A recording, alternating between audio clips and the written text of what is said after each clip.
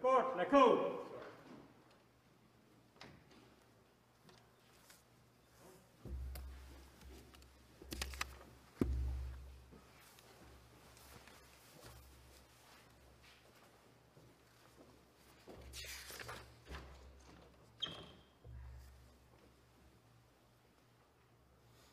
Good morning, please be seated.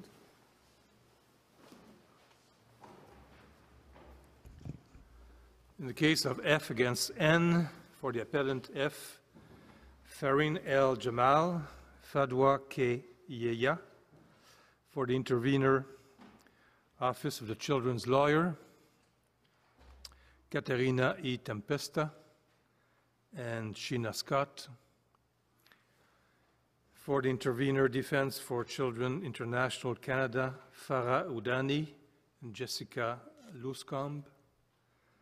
For the intervener, Canadian Council of Muslim Women, Paul-Éric Ville.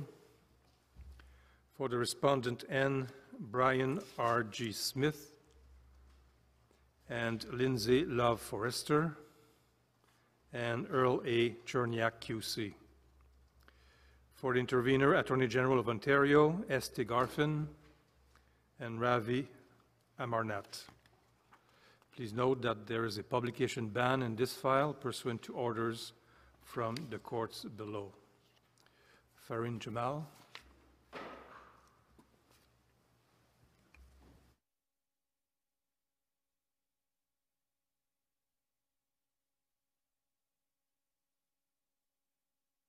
Chief Justice Wagner, Justices of the Supreme Court of Canada, good morning.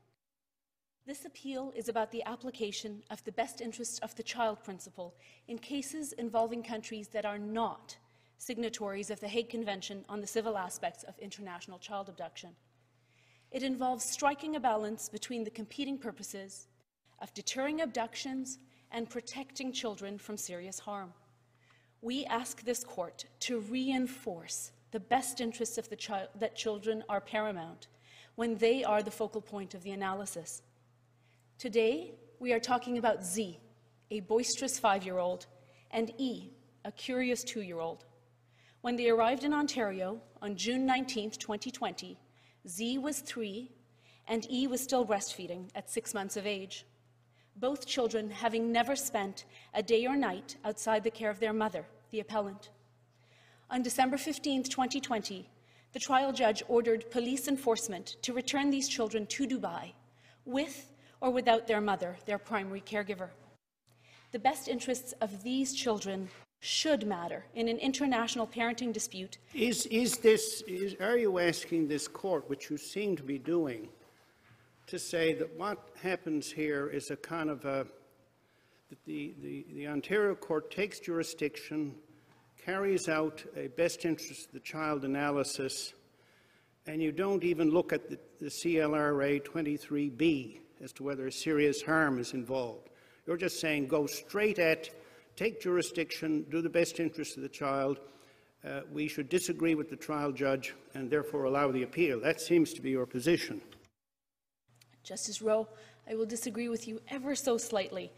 If we start from the premise that serious harm is contrary to the best interest of the child, then it stands to reason that a harm analysis cannot be divorced from a consideration of the best interest of the child. But you see, that's just playing with words.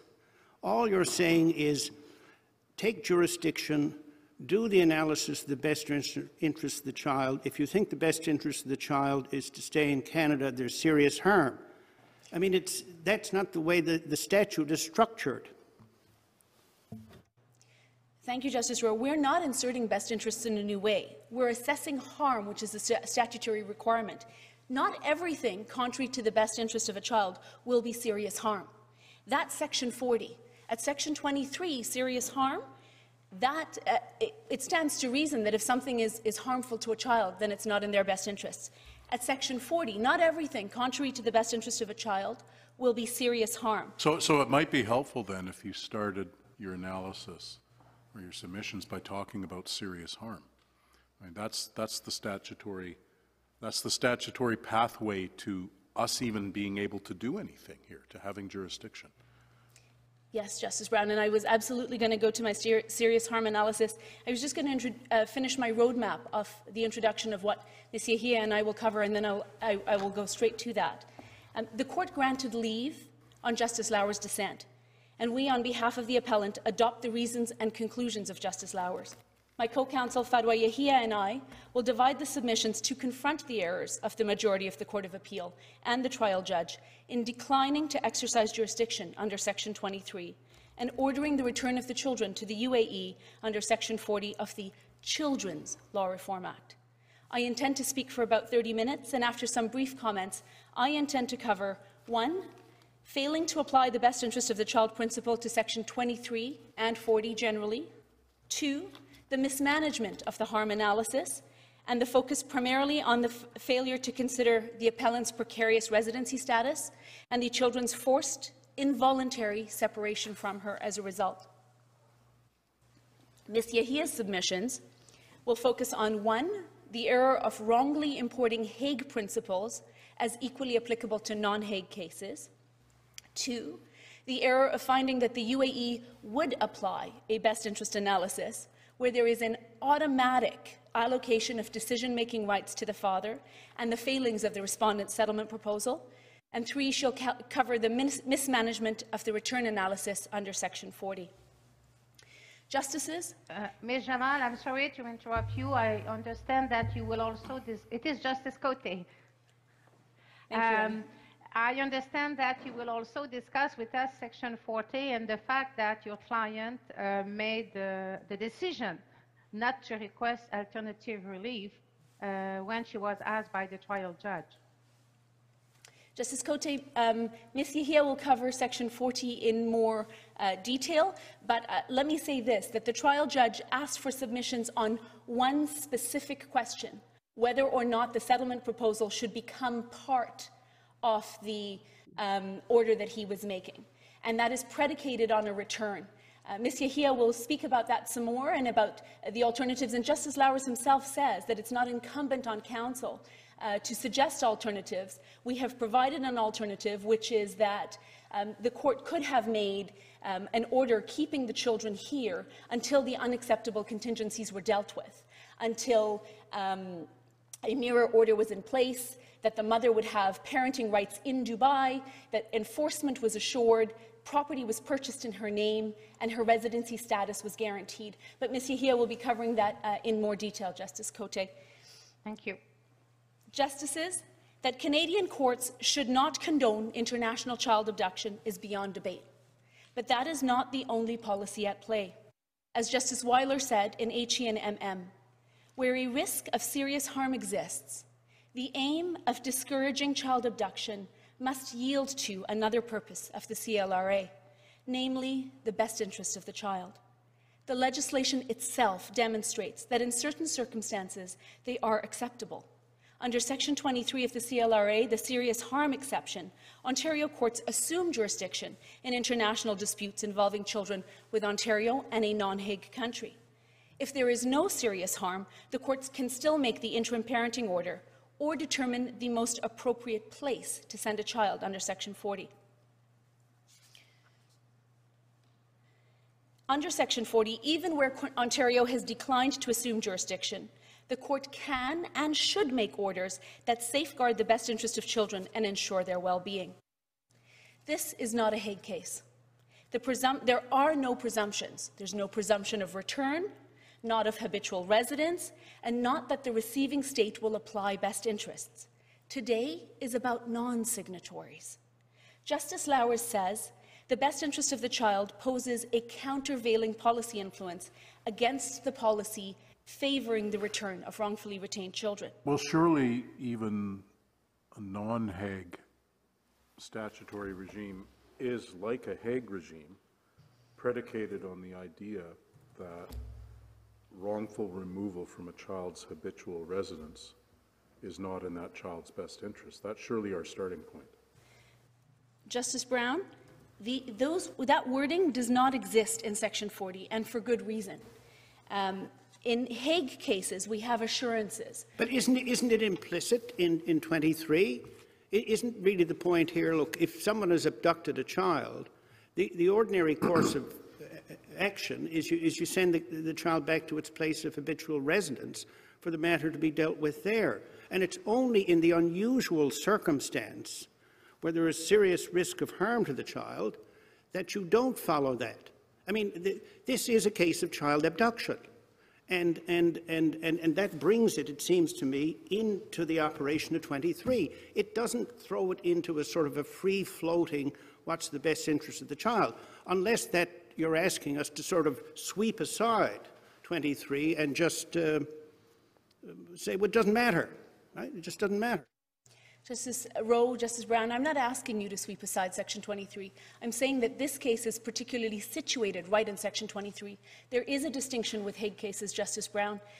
With Hague cases, we have assurances that there is best interests of the child are paramount, there is reciprocity. All that, but the starting point, I mean, the whole reason that we have this statutory regime in Ontario is surely that presumptively, the removal of children from their habitual residence is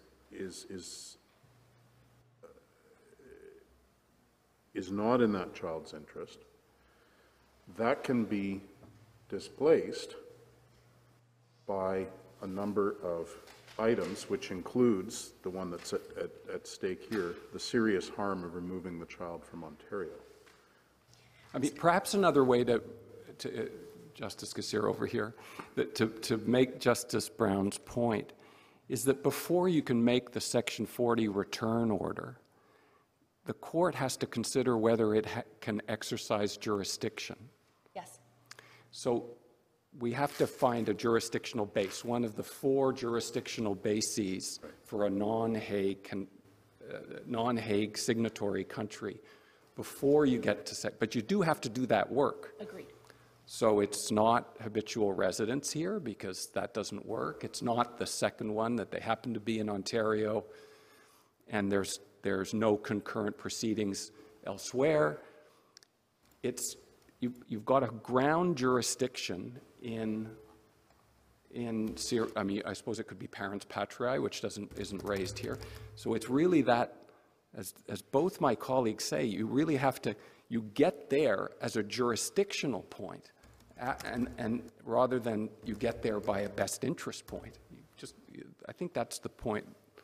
And that's definitely the case for Section 23 and assuming jurisdiction. When you get to Section 40, that's not a jurisdiction provision, and it also doesn't have the habitual residence. For sure, best interests apply there, and best interests apply in 23 in determining serious harm.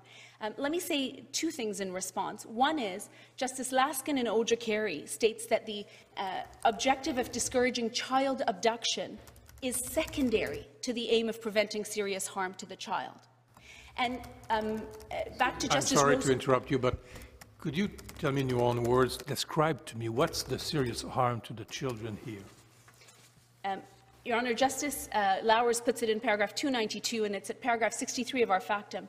The appellant's inability to remain in the UAE, her involuntary separation from their primary caregiver, the children's risk of psychological harm, the infant's inability to express their views and preferences, the appellant's Canadian citizenship and the children's Canadian citizenship, the economic disparity between the parties, the appellant's financial insecurity, and the appellant's disadvantages pursuant to the UAE law, including gender inequality and legal disabilities, which represent a pronounced departure from the Canadian jurisprudence and what we consider best interests. Oh, so we're going to compare everything by Canadian jurisprudence. I mean, look, I wonder if, I mean, these are all instances of problems that may or may not relate to the serious harm, but Justice Lowers states at paragraph 291, he encapsulates the problem differently than you do. He says, here's the problem, is the prospect, given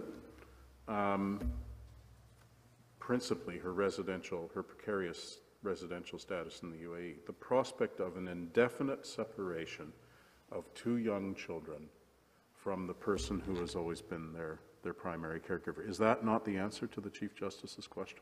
The precarious residency is one of the elements, and Justice Lowers, what he does is a three-pronged approach at paragraph 292. He says it's the precarious residency, the unacceptable contingency of the respondent's proposal, and the automatic allocation under the UAE law, and he sees them as intersecting factors. And does that mean that you are saying that if it's just the involuntary separation from the mother, that wouldn't be sufficient? Are you relying on all three? We're saying that, and like we say in our factum, any one of them alone is enough. All right. But combined, So every time a woman would leave his spouse with the children, young children, in a foreign country, that would create harm to the children, according to your reasoning.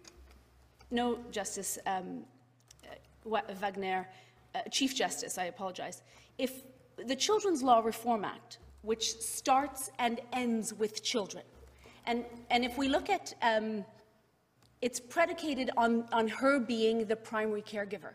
Justice Lowers says that there is no hard and fast rule on whether or not this would occur in every case. The fact that she is the primary caregiver, serious harm, we already know from Thompson and Thompson, from Young and Young, from Gordon and Gertz, that severing the relationship between a primary caregiver and a child is serious harm. Yeah, but she created this harm.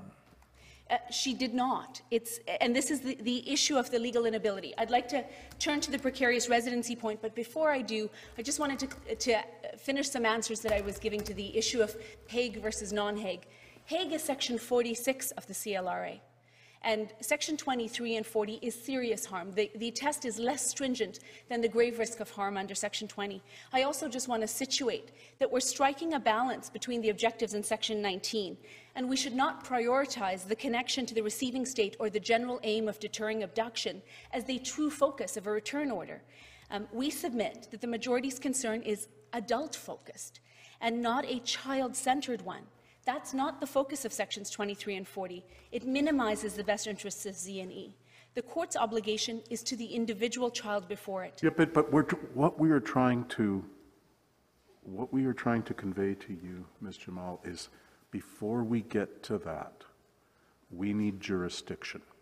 And what gives us jurisdiction, says you, is the possibility of serious harm to these children should they be removed from Ontario. So that's the point that we need to grasp first. Yes. Because everything else doesn't matter if we don't have jurisdiction. Under 23, you need jurisdiction.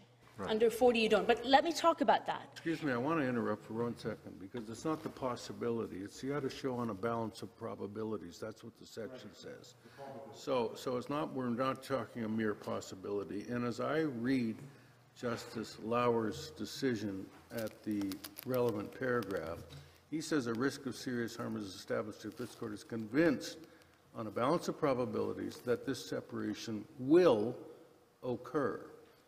Now, I don't know where that comes from in the face of findings of fact by the trial judge who accepts the evidence of the expert for the respondent. And I'm not going to go through all the things the trial judge looks at here, but it seems to me, I come back, and maybe this is better left for your colleague, to Justice Cote's point.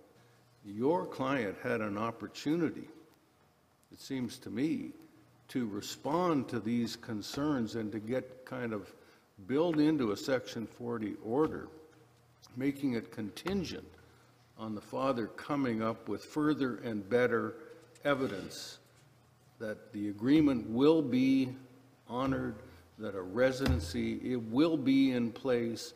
That by itself, I think, would allow her to stay, according to the law of Dubai, if she rents it even, if I understand it correctly.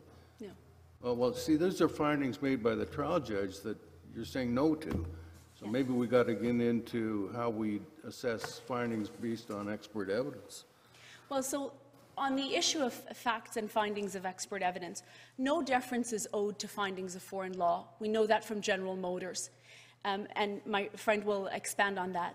No deference is owed when he fails to make a finding that the legislation requires him to make. No deference is owed when he makes a finding that's unsupported by the evidence. And so let me turn to this issue of precarious residency, because I appreciate that it's been something that everybody's been asking about. Deference is owed to findings of fact, and the standard of palpable and overriding error is what applies. So that's what the yardstick that I'm going to apply to it. Justice Rowe, the standard is correctness for findings of foreign law.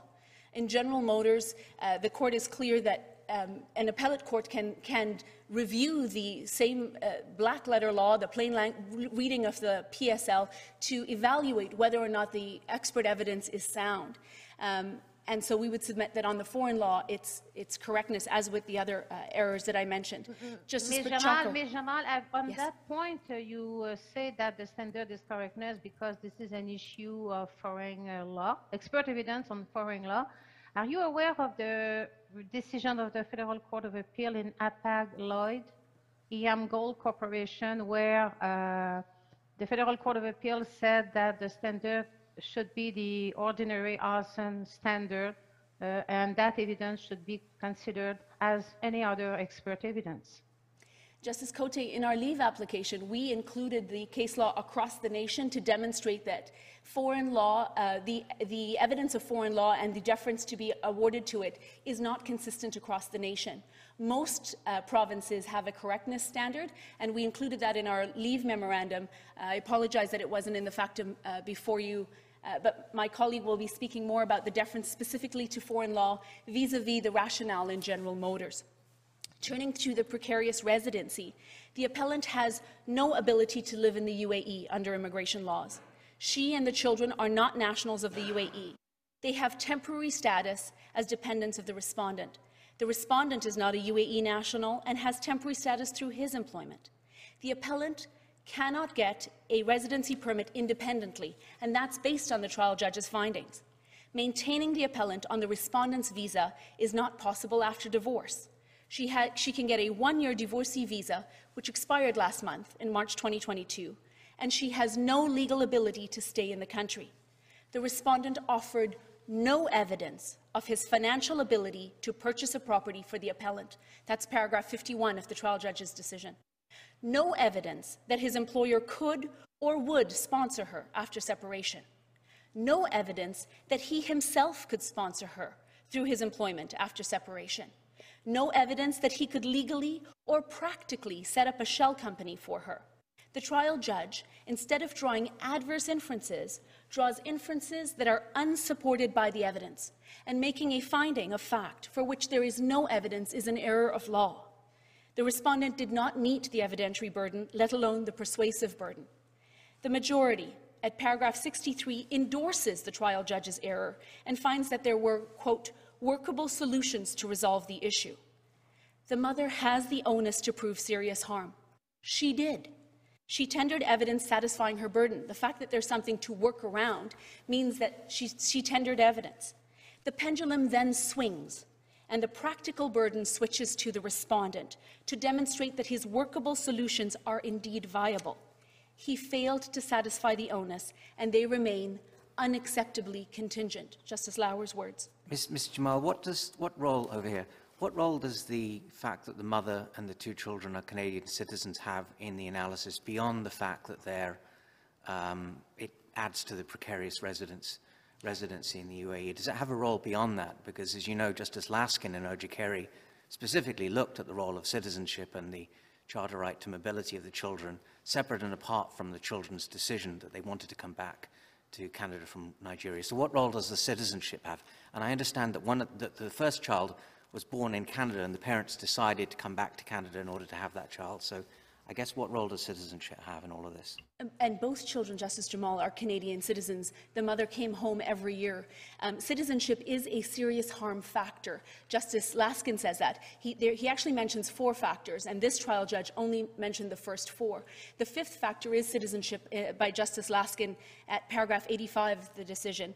This court in Bailiff also considered nationality as a factor at paragraph 44, and Justice Lauer says that the citizenship and residency status of each child and each parent in all of the relevant countries is a relevant factor in the serious harm analysis. The terms offered by the respondent place the appellant's residency and living arrangements completely in the hands of the respondent. I know you're getting peppered with questions. I'm over here. Sorry, Justice Sorry Moldaver. to do this to you, but paragraph 62 of Justice Horrigan's, could you turn to paragraph 62 of Justice Horrigan? Because I think you said, or maybe you have agreed, that the onus is on your client, not on the respondent, to satisfy the balance of probabilities test. I think you've conceded that, haven't you?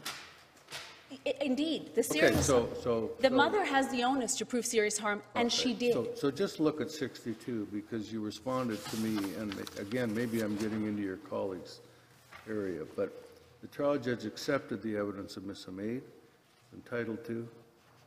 The respondent has agreed to incorporate as undertakings, et cetera, et cetera, et cetera.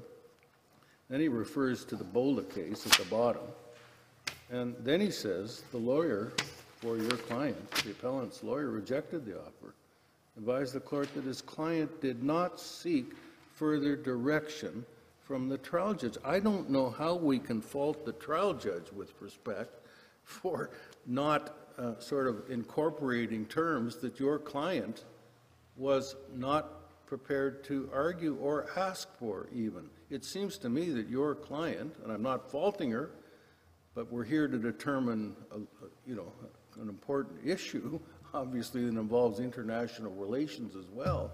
Your client did not want to play ball. She wanted all or nothing. She took an all or nothing approach. That I am not going back to that place. I don't care what the court, I'm not going back to Dubai, period. So what do we make of that when we're sort of saying, oh, the trial judge missed this, and he should have done that, and he should have done this?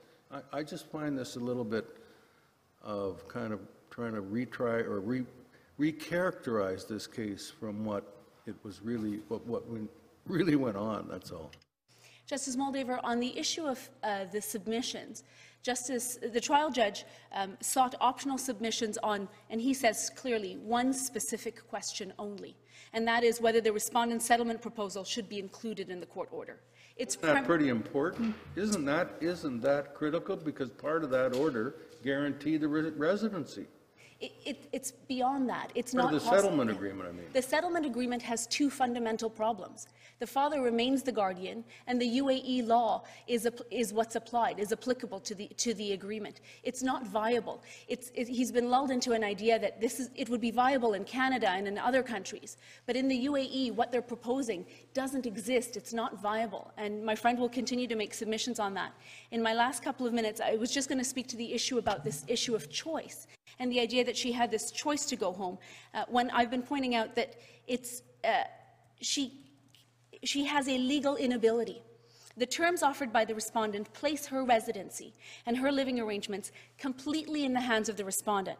She's entirely beholden to him. No visa, no place to live, no family, and she could be forcibly removed from the UAE at any time.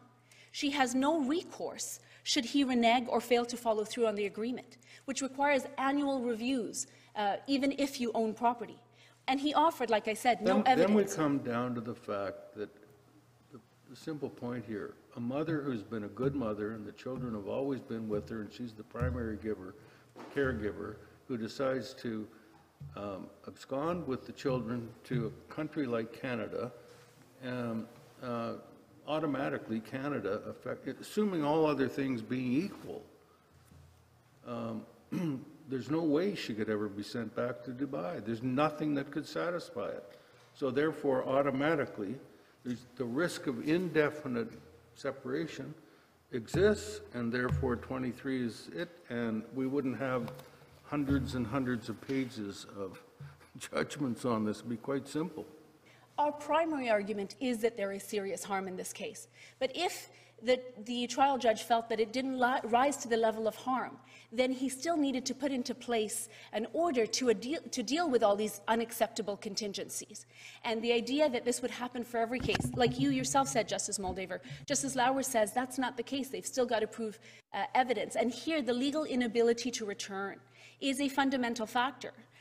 He's offered nothing more than proposals. To this day, there is nothing concrete. No security, nothing that's been purchased. And so the likelihood of an involuntary separation stemming from the appellant's legal inability to remain with her young children in the country is high, as is the corresponding severity of harm to the children. Let me speak to this issue of it being her choice. Can I just, you say your time is running short, and I think you should at least anticipate the argument that the respondent's going to make on the precarious residency point.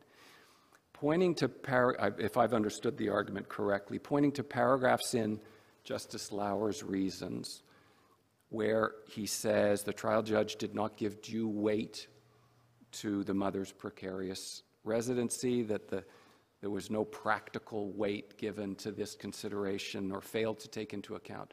Your colleagues are going to argue that the failure was that Justice Lauer is pointing to as one of weighing the evidence. And they'll point to paragraphs 194 or 196 in the trial judgment where the considerations that you're speaking to were mentioned. And their argument is going to be, well, the dissenting judge just weighed it differently. So how would you answer that? Justice Pacheco, in the stay decision at paragraphs 35 and 39, say it far more eloquently than I do.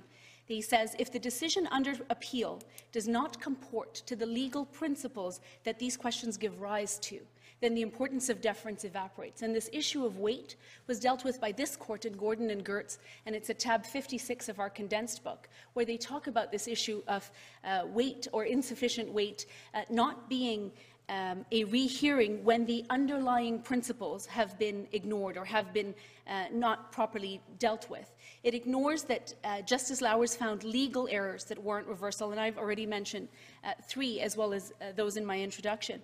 It's to suggest, at paragraph 39, Justice Pacheco says, there are serious issues to be tried relating to whether those determinations were arrived at based on correct principles. And if the application judge erred in coming to the conclusions, then there's a risk that the mother and children will be separated, or that parenting rights to the children will be determined based on gender-based principles or presuppositions rather than the best interests of the children. And so if I could just return to the choice question, the idea that Justice Moldaver, I appreciate, is troubling you. It's not the totality of her answer or the totality of her evidence. The mother's evidence in chief and cross was definitive.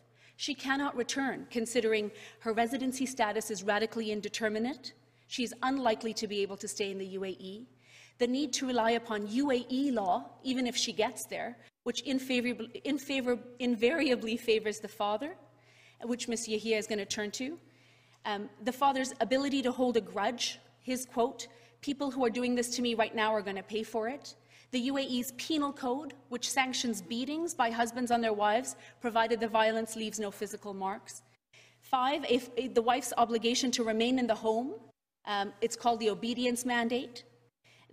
6, her radical uncertainty of the father's proposal. But isn't this what really sits behind all of your submissions? That this court should say that the family law of the United Arab Emirates is an unacceptable basis upon which to have the guardianship or of these children decided, and therefore we should say we are not willing to send back children to that place. Isn't that really what sits behind all your arguments? Justice Rowe, we're not here to malign a country, a religion, or a legal system. We are not saying that the UAE law is harm in and of itself. No system of law is.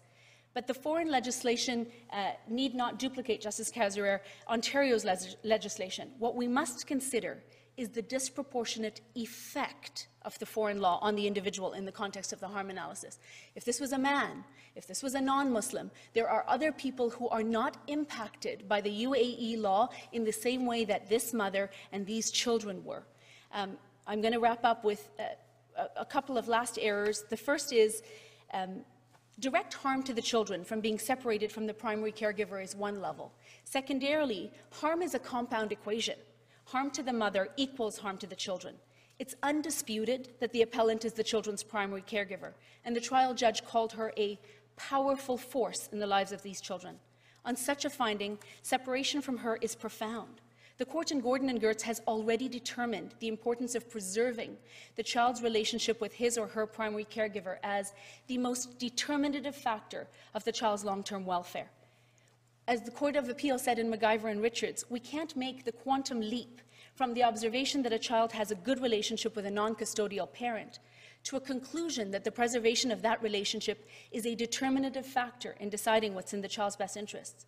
Justice Laforêt and Thompson disagreed with Justice Twaddle that merely separating children from their primary caregiver should not form part of the serious harm analysis, because from a child-centered perspective, harm is harm. And in Ojukeri, cited in paragraph 55, it's irrelevant from whence it came.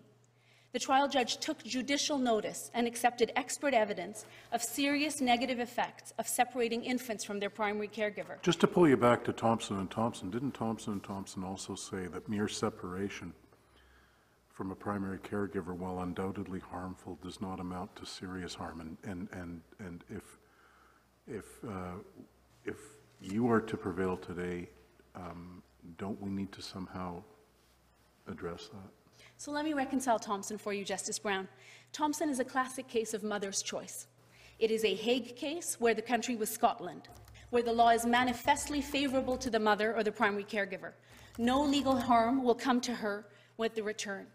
This needs to be contrasted with our case, where it's not the mother's choice. The factors that injure the mother in this case were not present in Thompson. The trial judge says that the negative effects will include negativity, aggressive behaviors, symptoms of borderline personality disorders. Brain development in an infant is impacted where the loss of consistency with the primary caregiver provides. He then fails to apply the findings to Z&E and finds that the harm to them is, quote, unknown. For Justice Lowers, Section 23 of the CLRA specifically requires that courts determine the risk of harm on the evidence that's available.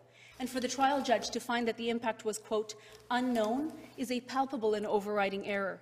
Deference is not owed when a judge declines or fails to make an assessment that the legislation requires. I will conclude with the paragraph at 291 of Justice Lowers before Ms. Yahia joins us. He states, an indefinite separation of two quite young children, one under 2 years, the other only 4, from the parent who has always been their primary caregiver, constitutes a risk of serious harm. This finding can be reached without any expert evidence on the specific impact such a separation is likely to have on Z&E in particular. A risk of serious harm is established if the court is convinced on a balance of probabilities that the separation will occur. Okay, before you sit down, Ms. Jamal, because that goes exactly to the question that I asked you. I find that paragraph, at least on first reading, quite compelling.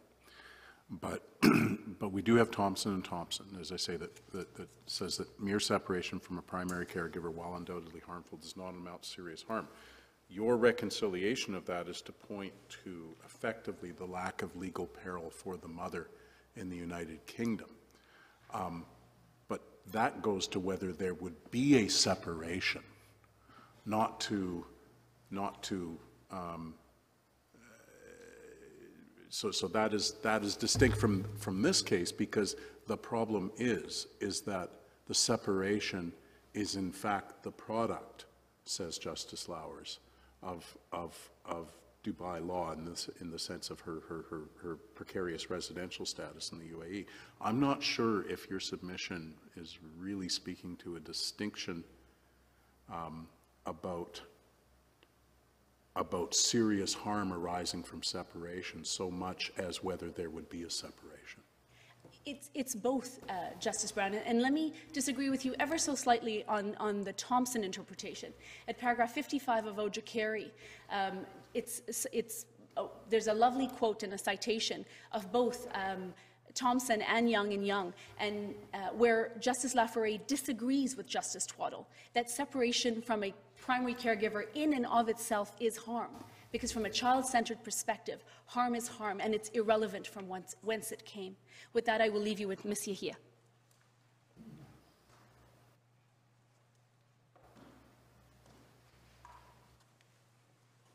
Good morning, Chief Justice and Justices of the Supreme Court. I think I'll start my submissions with first answering the question of Justice Cote with respect to Section 40 and the question about the alternative proposed. As Ms. Jamal stated, the court had only asked, the trial judge, in fact, had only asked about incorporating provisions of the respondent settlement proposal within that actual agreement, and those settlement proposals related to the parenting provisions directly. There was no other request made, and so Justice Lowers was actually on a panel with Justices Fairburn and Pachaco and Galadin and Rauda.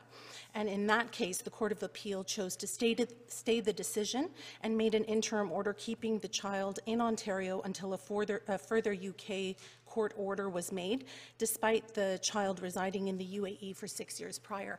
That suggestion was one that the Court of Appeal came up with independently. There were no submissions made by the parties with respect to that arrangement. Excuse me for a sec. Could we just go to, and you correct me if I'm wrong about this, I may be, but I thought the settlement offer was that the mother would be the primary residential parent, the major decisions would be decided jointly, that the father would purchase a house in Dubai in the mother's name to be held in trust for their children, and that the father would secure a residency visa for the mother.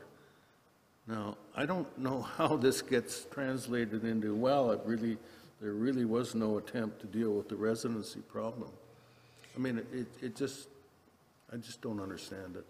So the difficulty is, Justice, is that none of those are actually workable solutions in the sense that the UAE law wouldn't be able to, there's no way that they could be in fact incorporated into a court order. We're talking about... Well, then we're talking about automatically, there's no way that a good mother who has been a major caregiver and who decides to abduct the children and come to Canada could ever be sent back to the Dubai courts because of this, because you say their family law regime would not allow for any of this to happen, and therefore we must consider this issue, take jurisdiction Canada and deal with the best interests of the children here and make your custody and access order. To me, that's just the bottom line of your submissions here.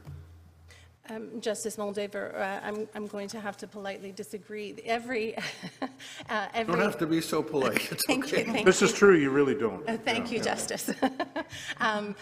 Quite frankly, we suggest that every case be assessed on a case-by-case basis. So not every single mother coming from the UAE is going to be found to have in a position of harm. It's not going to necessarily satisfy the harm requirements. There are exceptions. In this particular case, this mother's status and her role as primary caregiver and the disabilities under the law impact her. As Ms. Jamal had said, it's the disproportionate effect of the law on her. So I'm going to...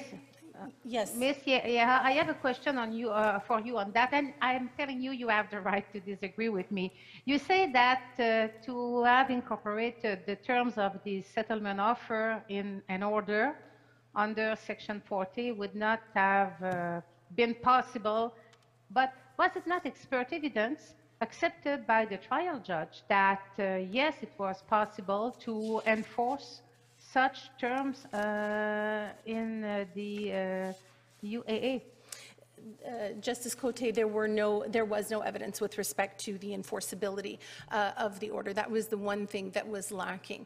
And there is difficulty with respect to the enforceability insofar as these individuals cannot contract outside of UAE law. They are Muslims and therefore subject to UAE law. And so it's very difficult for them to contract terms that are outside of the parameters of UAE law and have it upheld, where the settlement proposal itself says that it will abide by UAE law, and there is no provision within that settlement agreement which waives the father's guardianship's rights. So settlement, so the settlement proposal would not be enforceable. Again, non-Muslims can contract in accordance with the laws of the country in which they were married. And so these parties were married in Pakistan. They were not married in Canada. And so a regime which is reflective of Canada's sort of arrangements for parenting would certainly not be enforceable in the UAE. Where there is ambiguity, the expert said that the UAE will default to its own legislative provisions. So that's the concern with the enforcement of that particular. Could I ask, did the expert evidence deal with the possibility of dual citizenship under UAE law? It did not, Justice Jamal. And, okay. It did not. I gather, though, that if that would be a situation where your argument would be very different if the mother had the right to, as a citizen, to live in the UAE and she abducted, we'd be in a very different situation. That is certainly correct, Justice Jamal. Because we're dealing with non-nationals and she is not a citizen, there are different parts at play here. With respect to, so let's talk about UAE law then. I want to contextualize it in the sense that prior to Ojukeri, courts operated under the presumption that foreign law of non-signatory states would comply with the best interest principle. Since then, that presumption no longer exists, as Justice Laskin points out in Ojukeri, that we cannot be assured that the best interests of the child will be the paramount consideration in a non-signatory state, such as the UAE. It is also the reason for greater scrutiny of foreign law in order to ensure that the best interests of children truly prevail. And that notion was reinforced in Galaden and Rauda and MAA and DEME. So this court has told us in Bailiff that even in Hague cases, there are some amount of best interest that must be considered when determining habitual residence under, and even as well under the exception provisions. In non-Hague cases, we suggest that that imperative is even stronger. So the respondent tries to distract from the problematic aspects of UAE law and its residency requirements by touting the quality of life and openness of society. While they may be economically advanced, the UAE has still refused to sign the Hague Convention.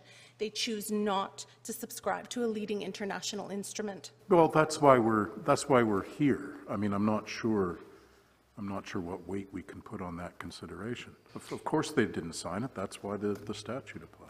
Correct, Justice Brown. And what we're saying is that that gives rise to the scrutiny that we undertake with respect to their foreign principles and to determine whether or not they are in fact applying best interest principles. Because they're not a signatory, we have assurances with Hague nations that the primary consideration is best interest. We don't have that same assurance with non-signatory states. That's certainly true, but that's certainly, sorry, over here. Oh, yes, Justice. That's certainly true, but Section 19, which reminds us for non-Hague countries as well that wrongful abduction is something that should be deterred, applies as well. How do you square the two of them? So we suggest, Justice Kazur, that they are competing interests. So we have abduction on the one hand, and then making sure that children don't suffer serious harm. And so in those circumstances, it's very clear in HE&MM, Justice Weiler says that where the best interests of children are concerned, the abduction becomes secondary to that consideration. So we have to place the children first in terms of our analysis. Well, but surely it's where there's serious harm, the abduction becomes secondary, not just where best interest is concerned. Because otherwise, if it was, wouldn't there be the danger that Canada would become a safe haven, whereby you bring the children to Canada and guarantee yourself a full-blown best interest review, rather than going through the jurisdictional requirement of serious harm? It seems to me that you're skirting it somewhat. So Justice Kazar, we're not attempting to skirt it. We're not suggesting that parties shouldn't undergo a Section 22 analysis where jurisdiction is had, and if it's not there, then the only alternative is Section 23. And we're certainly not saying that the best interest standard should be bottomed out. We're still concerned with situations that imperil the well-being of children. So we're suggesting that it must still satisfy the concerns under serious harm. But in the event that the harm doesn't in fact rise to the level of serious harm, that's where Section 40 is invoked. And it's at that stage that we suggest that the best interests of children have to be considered, because when the court has broad discretion there, and it can make an interim order, or alternatively it can send a child to an appropriate place. And we suggest that the exercise of either. But doesn't that completely undercut the operation of 23? You're saying even if the jurisdictional requirement under Section 23 is not met, you just go under Section 40 and you get the same result, which is that the Canadian court takes jurisdiction and does a full best interest of the child analysis. That can't be a proper interpretation of the legislation. It renders Section 23 meaningless. Justice Rowe, I understand your commentary, but the reality is that you have a child that's here in the country. And if they don't fall under serious harm, you still have to do something with them. And the legislation under Section 40 says you must return, you must send them to an appropriate place. They must be returned to an appropriate place. So how is it that one is to understand where that appropriate place is without an appreciation of the best interests of the child? And so that's... I think you have agreed with me. I think you have agreed with me that if you can't get a BOIC under 23, you just say, well, I'll do it under 40, and you end up with the same result, which I think just shreds the statutory scheme. Justice Rowe, we've been granted leave on the basis of best interests and the importance of how that factors in. And we have taken the position that whether it's Section 23 or Section 40, best interest must be a consideration, because serious harm must factor in some of the considerations of a child's best interest. And that's already built into Ojibwe. Justice Laskin tells us I think that. you can take it as a given that if there's serious harm to the child, it probably is not in the child's best interest. But correct. Isn't the give and take here between Hague and this statute that in Hague, where the convention applies, the harm, the grave risk of harm that would expose the child to physical or psychological harm or otherwise place the child in an intolerable situation, that's a very high bar. The bar is much less, it seems to me.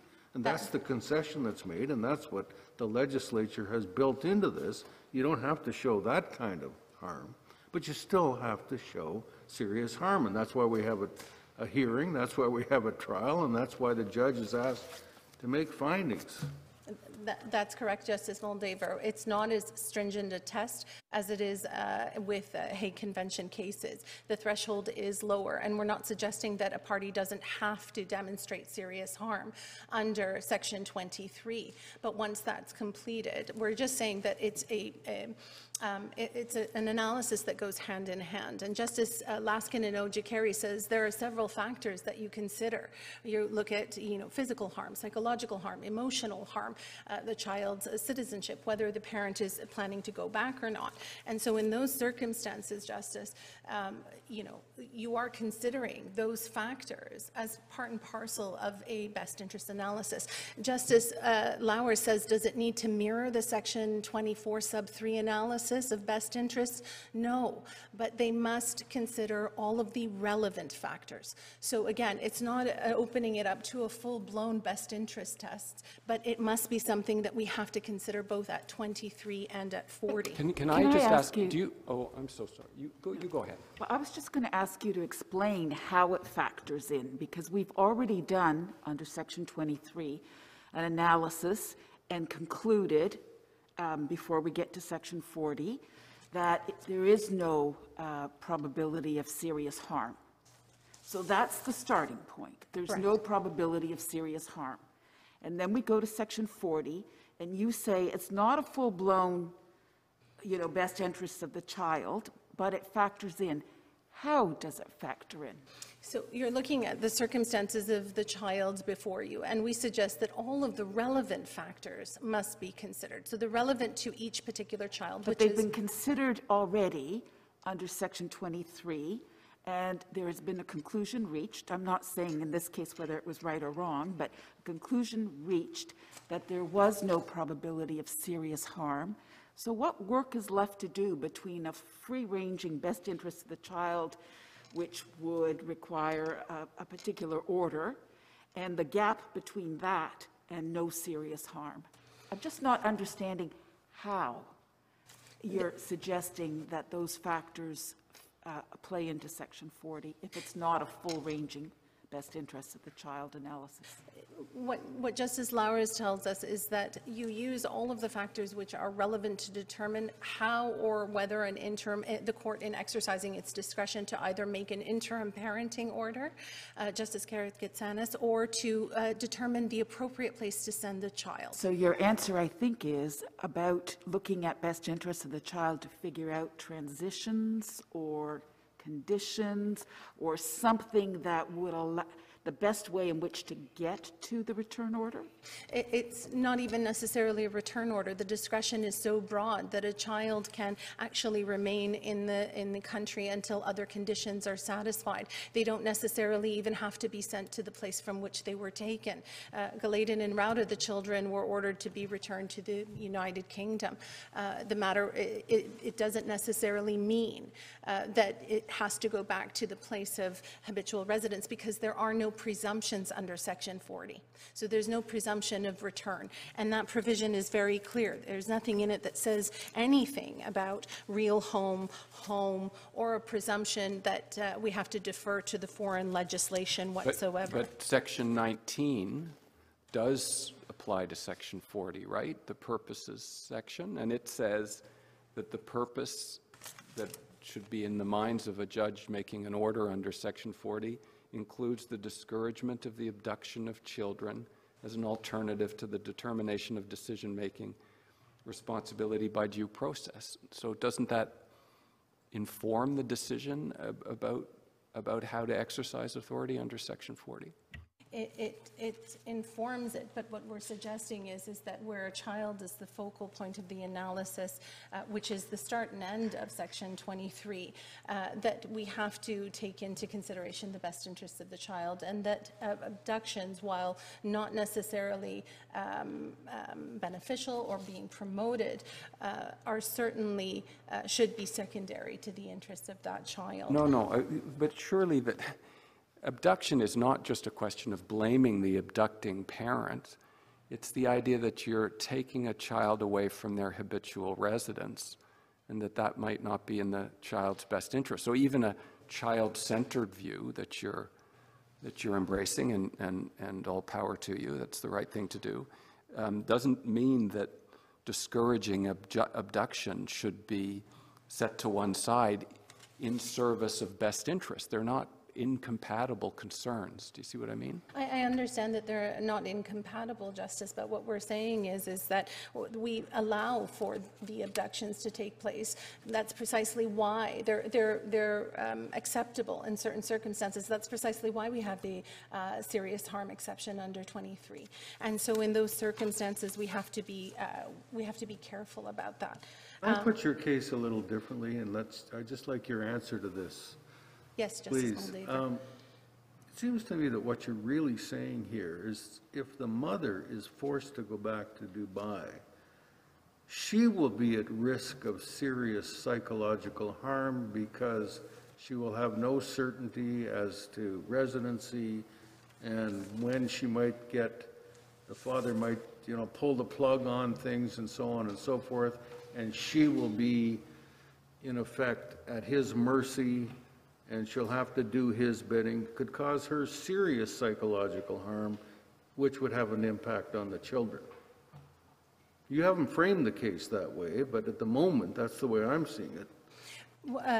Justice Moldaver, we had framed the case as harm to the mother it's a compound equation. Harm to the mother is harm to the children, in the sense that she is their primary caregiver, and so that their psychological bond with their mother, the person whom has cared for them every single day of their lives, and it's undisputed that she has been what the trial judge calls a powerful force in the lives of these two children, such that their separation from her as a result of the disabilities under UAE law. I mean, for her, the UAE law certainly is not going to uphold her parenting rights, in the sense that the guardian is a foregone conclusion. It is his exclusive and individual right to have decision-making authority. There is no circumstances under which a mother is afforded decision-making authority. And Justice Lowers tells us that that's one very important way in which Ontario puts the best interests of children first. So in those circumstances, was it fleshed out at the trial that Ms. Humaid's concept of best interests is based on the law of Dubai, and it would not be the same? In other words, they wouldn't define best interests the same in Dubai as we do in Canada. That is correct. There is no definition. In fact, best interest cannot be applied where there is an automatic allocation of parenting rights, and that's what Justice Lowers concludes. Because, as I was just saying, that the ability of both parents to apply equally for decision making is one way that Ontario puts the best interest of children first. Otherwise, the mother is, quite frankly, an individual who is a caretaker. She's relegated to a caretaker or a parent without authority. Yeah, when I read Section 19 of the Children's Law Reform Act, one of the purposes is to discourage the abduction of children. I don't see any hierarchy between various purposes of the Act, A, B, C, and D. So do you agree that both or every provisions must be treated equally? In other words, to discourage abduction would be as important as, determining the best interest of the child? Yes, Chief Justice, they are competing interests. It's not, there isn't a hierarchy necessarily, but I think in this particular circumstance, we shouldn't be placing the connection to country or the habitual residence, which is what I believe Justice Kaiser was asking me about, over the relationship with the individual child and their parents. The court's obligation is to the individual child before it and protecting them from serious harm. Any case involves specific children, not all children, and we cannot sacrifice the best interests of these children at the altar of policy promoting expedience and deterrence.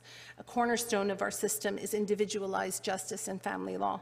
It's these children today in this courtroom, individualized justice, and certainly the conduct of the removing party shouldn't be taken into consideration. It's not a factor for consideration under either Section 23 or 40.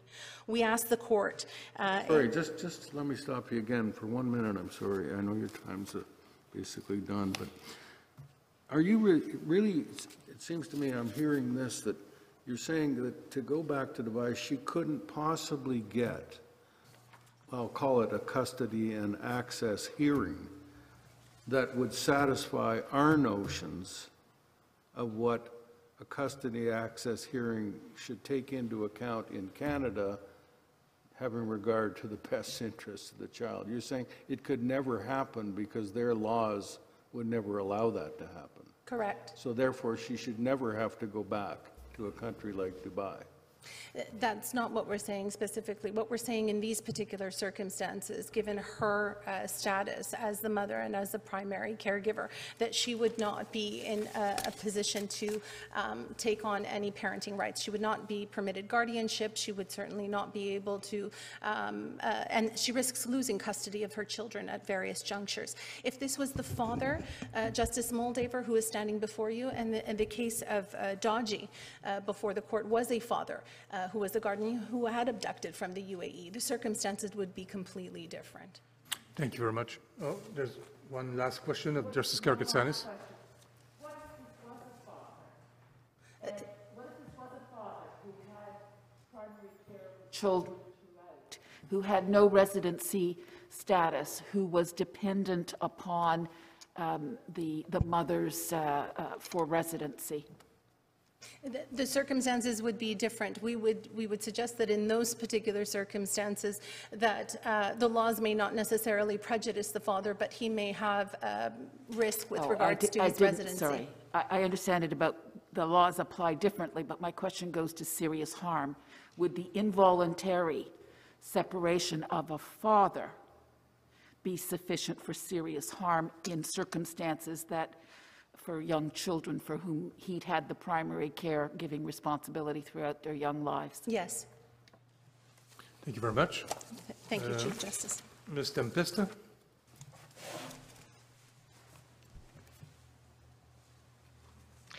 Yes, good morning, Chief Justice and Justices. The Office of the Children's Lawyer intervenes in this court to urge an approach to discretionary decision-making under Sections 23 and 40 of the Children's Law Reform Act, the CLRA, which is holistic and child-centered, informed by the best interest of the individual child at the fore.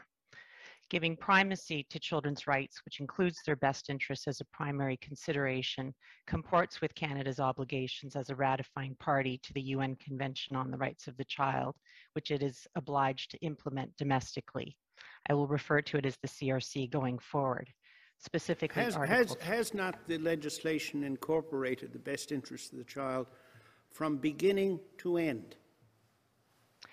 I would suggest that that is how it should be interpreted, given that the best interest of the child is the paramount consideration in determinations in family law matters across Canada. Then is this not simply a matter of interpreting the legislation, as opposed to looking at conventions and broad wording and all of this stuff? Isn't this just simply a matter of saying, how is this legislation to be properly interpreted, and how is it to be applied properly in these circumstances, bearing in mind the relevant standard of review?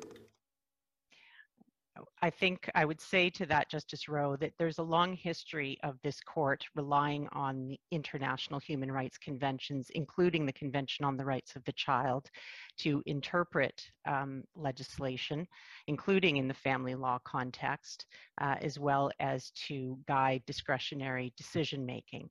So to the extent that the CLRA could be applied in a way that does not take into account the best interests of the child as an overarching consideration, the CRC can assist in informing the interpretation of the legislation.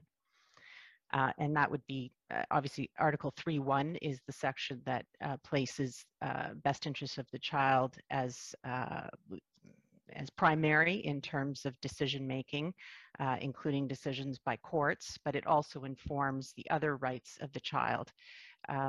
Articles 7, 5, 12, and 9, which are referenced in our condensed book and in our factum. This doesn't, however, entail a determination of parenting time or decision-making responsibility issues, nor does it need to mirror a consideration of the factors under Section 24 sub 3 of the CLRA, which apply to parenting determinations. Although any one or more of these factors may be a relevant consideration in a given case. It does, however, entail an individualized assessment of the circumstances of the child before the court, such that the interests of the individual child are not sacrificed for the sake of general deterrence of the evil of child abduction worldwide.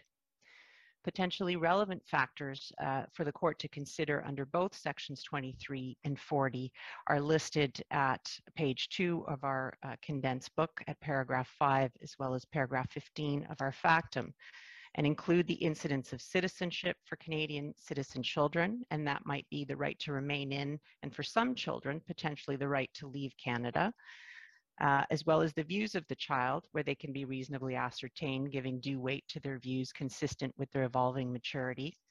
Factors relevant to the circumstances of a younger child who is unable to express views, including that child's important connections and the consequences of the child being separated from their primary caregiver, which may include psychological harm.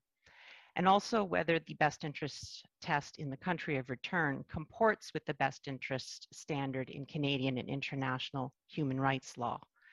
As recognized by the dissent at paragraph 305, it needs not duplicate Canadian law, but should not derogate from certain fundamental principles regarding children's best interests derived from Canadian and international human rights law.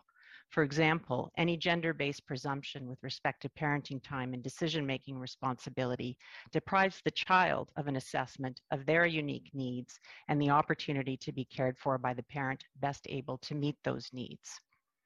Having regard to this last factor, the UN Committee on the Rights of the Child, the international body, human rights treaty body responsible for monitoring states' compliance and implementation of the convention, has indicated in general comment number 14 on the best interests of the child, which can be found at page 51 of our condensed book, that in decisions regarding parental responsibilities, the only criterion shall be what is in the best interest of the particular child. It is contrary to those interests if the law automatically gives parental responsibility to either or both parents. And this court has relied on the general comments of international treaty bodies in a number of decisions, which are listed at footnote 6 of our factum. We also have the concluding observations of international treaty bodies that have expressed concerns about the laws of the UAE with respect to the gender-based presumptions. And those are in the concluding observations of the Committee on the Rights of the Child with respect to the United Arab Emirates from 2015 at paragraph 48, which is at page 52 of our condensed book, where the committee urges the state party to promptly repeal all provisions of the personal status law that discriminate on the basis of gender and to ensure that mothers and fathers equally share the legal responsibility for their children, and that the state party should abolish the concept of male guardianship as a matter of priority. And the committee also urges the state party to review its legislation on custody and ensure that the best interests of the child are the paramount consideration in any decision taken in this respect. And those concerns and recommendations are echoed by the Committee on the Elimination of Discrimination Against Women in its concluding observations with respect to the UAE in 2015.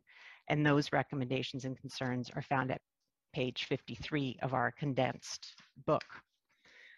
An individualized assessment of the circumstances of the child before the court under both sections 23 and 4 comports with the recognition of children as full rights bearers and not merely chattel who may otherwise become collateral damage under a scheme which risks prioritizing return and the reinstatement of parental rights despite potential negative impacts on children. The UN Committee on the Rights of the Child, again in General Comment 14, describes the best interests of the child as a threefold concept: a substantive, interpretive, and procedural right, which creates an intrinsic obligation for states, is directly applicable, and can be invoked before a court. And in the context of charter interpretation, this court has endorsed the approach of treating various sources of international human rights law as relevant and persuasive, adopting the views of Chief Justice Dixon in reference regarding Public Service Employee Relations Act of Alberta in the more recent decision of Quebec Attorney General and the numbered company.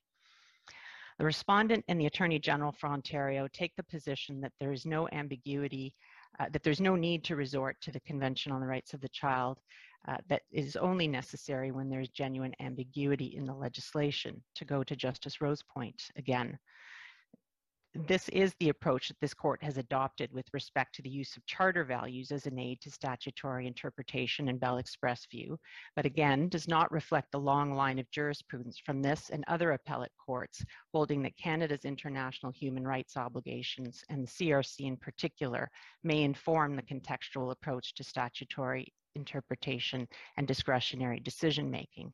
And those are the cases of Baker and Kanthasamy and MM and USA, AC and Manitoba, Ontario Children's Lawyer and Ontario Privacy Commissioner, AMRI and KER, and MAA and DEME, all of which are found in our factum and condensed book.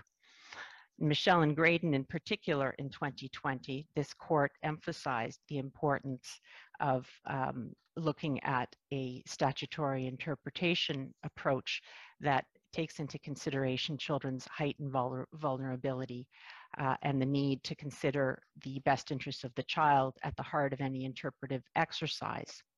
And that's at paragraph 102 of the Michelle and Graydon decision. Well, those were concurring reasons. Those weren't the majority reasons. Yes, they were. So this court did not do that, right?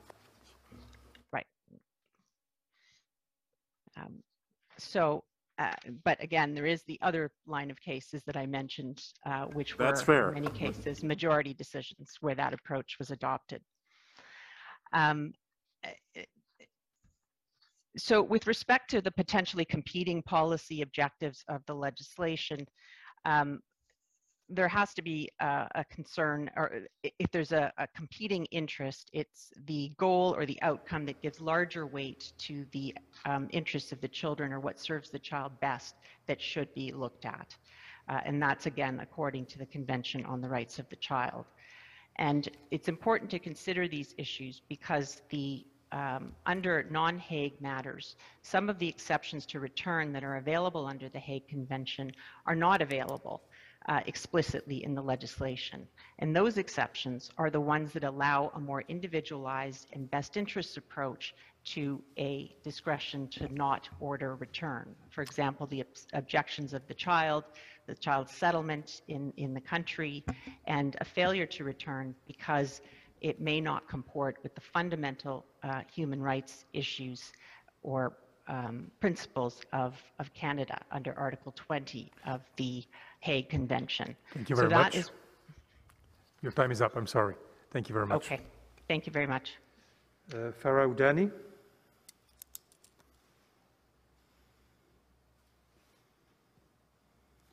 Yes. Thank you, Justices. I act for the Defence for International. In OCL versus Balev, this honorable court was tasked with determining whether the Hague Convention conflicts with the Convention on the Rights of the Child. This court determined at that time, and for that specific purpose, that there was no conflict between the two conventions because both sought to protect the best interests of the child. One by deterring child abduction and promoting prompt resolution of custody disputes, and the other by ensuring that decision-making focuses on the best interests of the child. And that's at paragraph 34 of OCL versus Balev. But when a non-signatory country is involved, the analysis has to be conducted with a fresh lens, because there is no assurance that the non-signatory country will apply the best interest analysis. Canada's obligations under the Convention on the Rights of the Child are heightened, and the best interest test cannot just be conflated with an automatic return. In the respondents' reply submission to the Defence for Children International's factum, they raised the fact that the United Arab Emirates has ratified the Convention on the Rights of the Child, and they raised the fact that the Convention on the Rights of the Child has not been incorporated into domestic law in Canada. I'm going to address both of those issues in my very brief submission today. In terms of the UAE ratifying the Convention on the Rights of the Child, my friend, Ms. Tempesta, spoke to the comment from the UN Committee on the Convention on the Rights of the Child in response to UAE's compliance report. It should be noted that the UAE ratified the Convention on the Rights of the Child in 1997, and it has only done 2 compliance reports since that time. And as Ms. Tempesta said,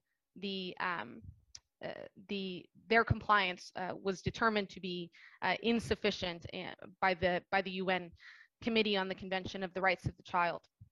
It's demonstrative, in my view, of the failure to comply with the CRC, which is set out in the compliance report. But ultimately, is your position that when a child has been abducted from the UAE brought to Canada, the child can never be returned to the UAE? Is that your position? No, I'm saying that the United Arab Emirates is non-compliant with the CRC. That we can't just overlook that because of Canada's obligations under the CRC, and Canada has an obligation to interpret its legislation, contextualizing it in compliance with the CRC. We are not in the business of contextualizing statutory interpretation depending on the particular case. Statutory interpretation is at once generally applicable and secondly originalist. It goes back to the intention of the legislator at the time of the enactment. How are we to engage? Where do we get the authority to contextualize our interpretation depending on the identity of the parties? I'm not suggesting that you have to interpret it based upon the identity of the parties. All I am saying. Well, you're wanting me that to interpret it on the basis that one of the parties is non-compliant with the Convention on the Rights of the Child. I'm saying that the UAE is non-compliant with the Right. Convention on the Rights of the Child. And we should bear And I'm that in saying- mind in our interpretation. And I'm saying that Canada has an obligation to be compliant.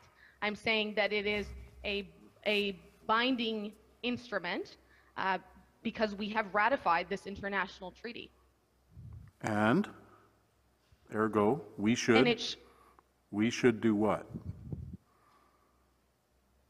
I don't think that this court can ignore the fact that the UAE is non-compliant with the CRC given the UN committee's report. And I don't think that it can just ignore the fact that the UN committee Right, so that's what we has made can't, these- that's what we can't do. What must we do as a result? We must interpret this statute, because that's what we're doing, and give it application in light of the fact that the UAE is, you say, non-compliant with the Convention on the Rights of the Child. That's where this is going, and I just don't see how we can do that. Well, doesn't it really Well, come down, because- doesn't it come sorry. down to, though, sorry to interrupt, but doesn't it come down to this? If the other side is relying on the fact that the UAE is part of this treaty or whatever it is, and there's evidence from the governing bodies of this that they're not complying, in other words, it could be used as a, not as a sword, but a shield to defend against position being taken by the other side that, hey, they are part of this treaty and therefore, you know, rest assured everything will be done properly. Correct, because part of the analysis under Section 40 is to determine whether or not the other jurisdiction is going to apply the best interest of the child, and the UN committee is saying that there's a problem here. Thank So you very yes, much. Thank you. Justice Moldaver. Thank you. Paul-Eric Beal. Thank you, Chief Justice and Justices. I have the privilege to appear before you today on behalf of the Canadian Council of Muslim Women. In my limited time in oral submissions, I will make simply one point, and that is that when an Ontario court considers whether a child would suffer serious harm under Section 23 if removed to a foreign jurisdiction, the court should not give any weight to whether a foreign court or legal system purports to use a best interests of the child analysis. Rather, in my submission, the Ontario court's focus should be on what the likely outcome would be if the child is removed from Ontario, and whether that outcome would constitute serious harm as understood under Canadian law. Help me out with this. Can we ever, in a context of a hearing like this in Canada, look at a country that is part of the Hague Convention and start discrediting their family law, child regimes compared to ours? Because there's all kinds of countries that are part of this. I don't pretend to know all of them or many of them, but I can't believe that every one of them is in lockstep with Canada's view of what best interests of the children involves, and that's universal because they signed the Hague Agreement.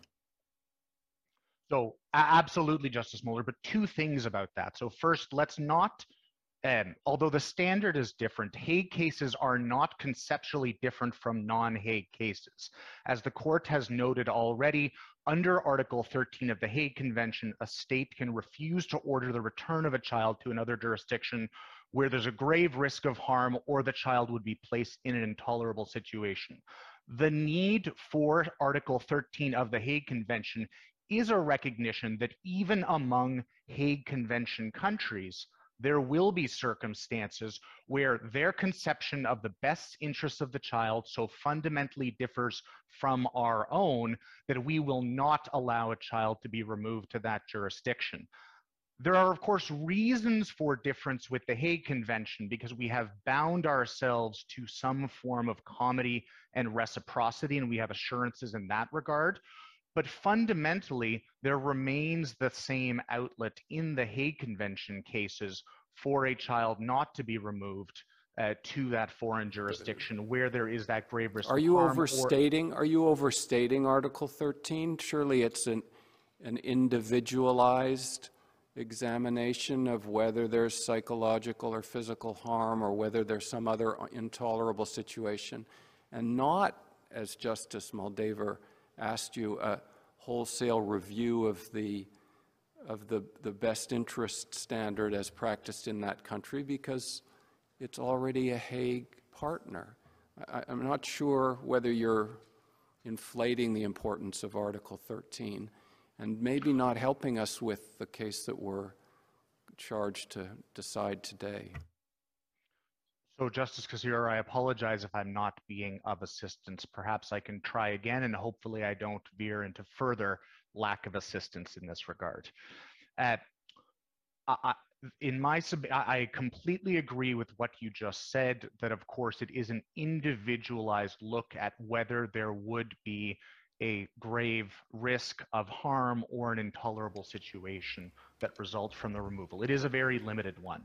But in my submission, if we knew beyond a shadow of a doubt that in every circumstance where a child was to be removed to a foreign jurisdiction that is a Hague Convention member, we knew and we had absolute knowledge that the way the best interest standard would be implemented would be identical to our own, there would be no need for the Article 13 carve-out. The Article 13 carve-out, in my submission, exists for the same reason, conceptually, that we have Section 23 in the CLRA. That is, when there is such a deviation from what a child, from the best interest of the child, that the child could be exposed to serious harm. See, when I read serious, suffer serious harm, I think about sending a child into a war zone, sending a child into a situation where there's a famine, returning a child to a situation where there's a pattern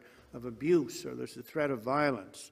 Instead, you're asking us to engage in an exercise in comparative law.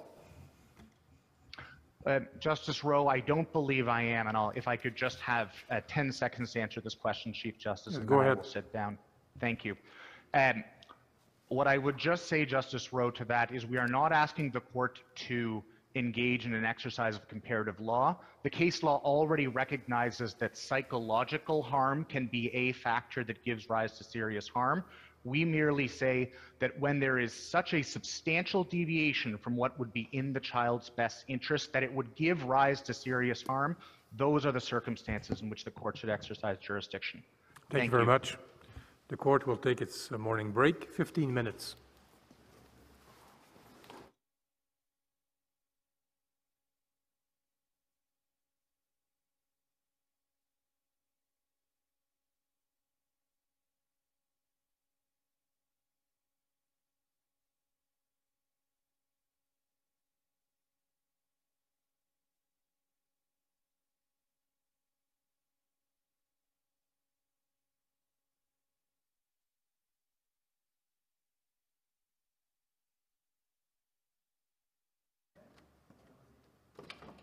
The court, la cour.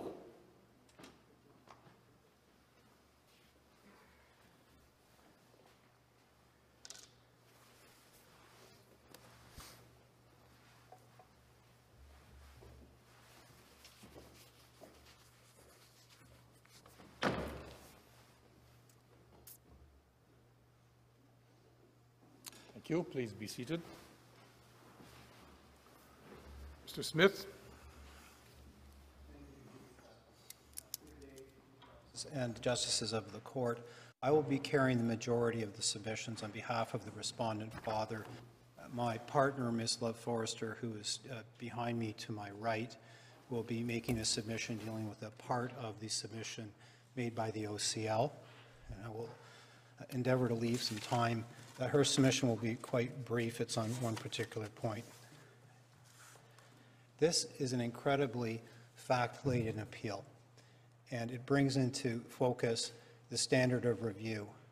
And this court has said in Vanderpeer that the standard of overriding a palpable error and deference applies even with more force in family law matters because children require finality as that's in their best interest. And bluntly put, my friends asked for a do-over. They asked for a do-over at the Court of Appeal and got it from Justice Lowers, and that's what they want you to do. to accept Justice Lauer's substitution of findings of facts, reweigh the evidence, and come out with a different determination of serious harm.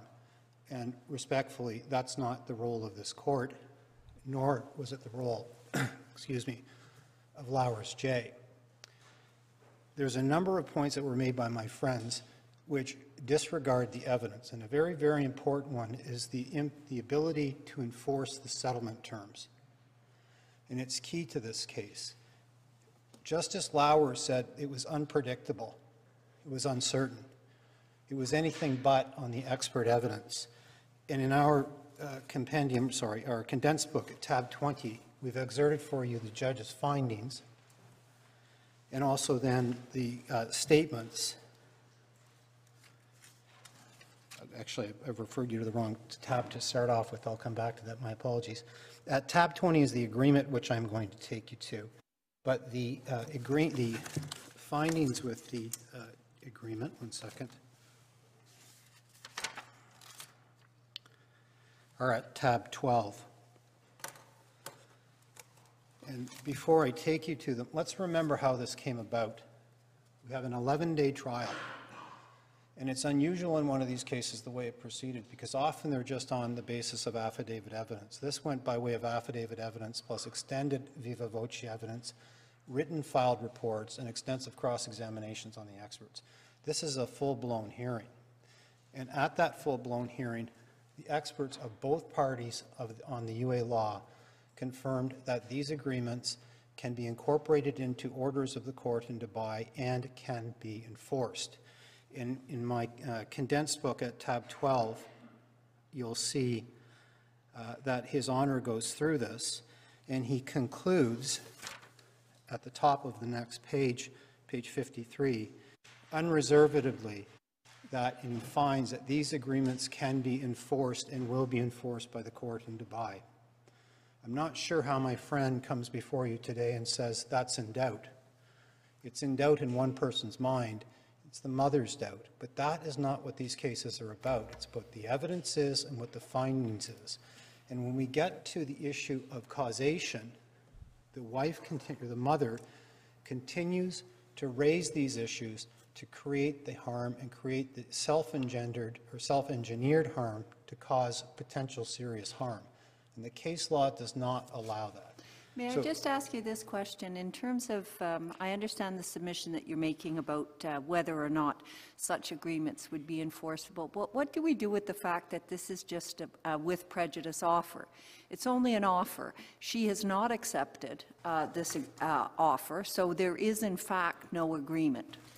Well, the answer to that is actually in the proposal as advanced at tab 20, Justice Martin. And when you go to tab 20, you'll find a letter at page 82 of the compendium, the condensed book. And this is the letter that we sent outlining this. And it's important to note that in the second paragraph of paragraph 49, it said these terms can be included as an order in the Ontario Superior Court of Justice as a condition of your client returning. So we didn't just put it forward as an order and agreement. It becomes an order of the trial judge that the husband will be required to go to Dubai or be in Dubai, where he is now, and have those terms included as a condition of the return. It's not just a mere undertaking or promise. It's an actionable order of the court in Ontario. I'm sorry, is this a precondition or just something he's agreeing to do once he's back? No, once the children are back? It says, and it was specifically worded like this intentionally, Justice Karakatsanis, to say as a condition of your client returning. It was a precondition to her coming back. And then it goes on to list the various terms, which I'll come back to.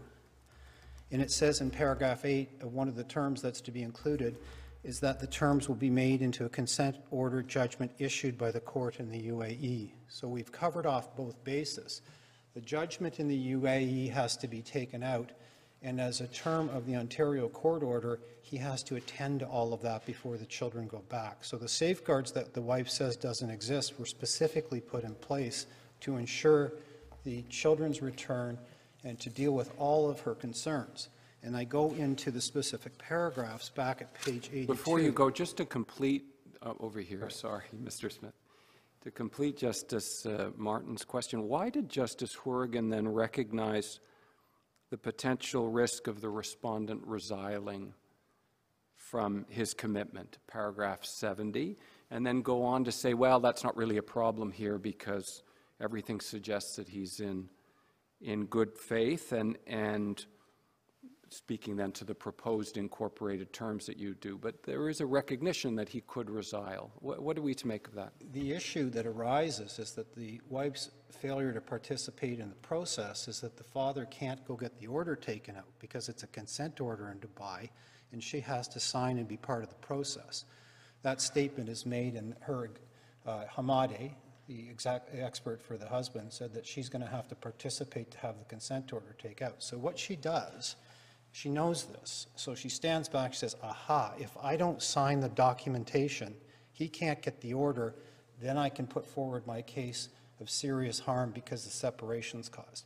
This is completely self-engineered. It's a bunch of dominoes lined up, so she pushes one and they go around in a circle and they come to the back to the point where she can't leave because she won't let it happen. And that cannot be and should not be what the law is in these circumstances. And in fact, in Ojikeri, I'd say everyone in this room, but in Ojikeri, everybody on the screens and in the room, everybody agrees that Ojikeri sets the test for Section 23.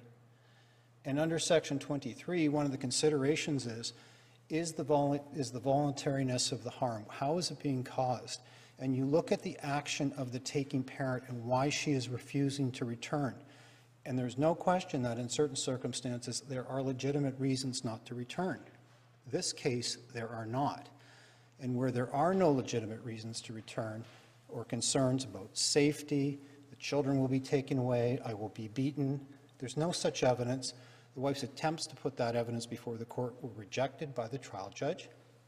And in those circumstances, Ojikeri and several other cases have said you give little weight to the position of the mother when she refuses to return. I'm sorry, I'm going to come back to my... Sorry, Justice Karakatsanis. You go ahead. Oh, Justice Cote. Okay, thank you. So, Mr. Smith, I understand your argument perfectly well with the offer which was not accepted by the mother, but at the stage we are today, is there anything we can do with that offer if not accepted by the mother? Is it essential that she accepts the offer? The court in Dubai will only impose the terms of joint custody if the mother agrees to them. She has to participate in the process. Yeah. And yes, Justice. I'll come back to my question then. I'm looking at the terms of the conditions again. Yes. And it strikes me that it's not as clear-cut that these conditions have to be satisfied before she returns. I'm thinking about the majority's finding about on this basis. The house, for example, need not be purchased until 90 days after the return. So I'm just wondering, what is it that has to happen before she, as you say, as a condition of your client returning? Well, there are two but not the children necessarily. Thank you, Justice. There's actually two parts to this. When you read the letter, you'll see that he set forward his separation agreement with all the other terms. And he says in this letter, in addition to those terms, it's these terms that he's putting forward as an additional condition to the return. So, but I can tell you, Justice, that these terms remain extant. They have not been removed. They have not been withdrawn. And he is still agreeing to do these things as a precondition to the return, if the clarification is what we're looking for. So just to go back to the other issues where my friends, and I think it was Ms. Jamal, made a comment that there was no evidence about the ability to maintain a residence in Dubai. That simply is not borne out by the record and the findings of the trial judge. He goes through the evidence of Hamadeh, the husband's expert, and he concludes that there are at least three ways. One of the ones my friends, I think, misstated, I'm sure by accident, is that even though the parties get divorced, the husband can still, under the law of Dubai, maintain her on his residency permit. Under the draft terms that he put forward, as a precondition to her returning, he has to ensure that she has that residency permit. So that can be done through the House, which was the additional proposal through the letter, or he can do it by just simply sponsoring her himself. At some point, mother will be able to obtain her own independent residency permit, for example, when she works. However, until that time, his terms in his agreement required him to maintain the permit. Now, a corollary to that is what happens if later on there's an issue. And the answer to that is the evidence of the experts, both of which agree that Dubai has a material change in circumstance test just like ours. If there's an impactful change, was the word they used in their evidence, it's a new issue that's come up, they have a right to seek to change the terms. And if they do that, that determination is made on the best interest of the child. So we stand back and we say, how different is that from here? It's not. And the law of Dubai provides opportunities to deal with things when they occur in the best interests of the children. So how is that defined, though, and how is that defined in Dubai? The expert evidence, and it was Ms. Shogun's cross-examination, which you'll find at 215, was all she said was, when I asked her about it, she says, it's in the best interest of the children. Is all that matters? Yes. And that's as far as the definition went in the evidence.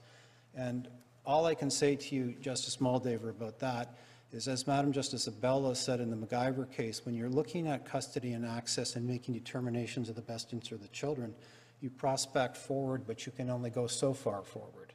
And what this court was dealing with now is the return of the children now, and not what's going to happen 10 years down the future, 8 years down the future. But the opportunity for that variation exists.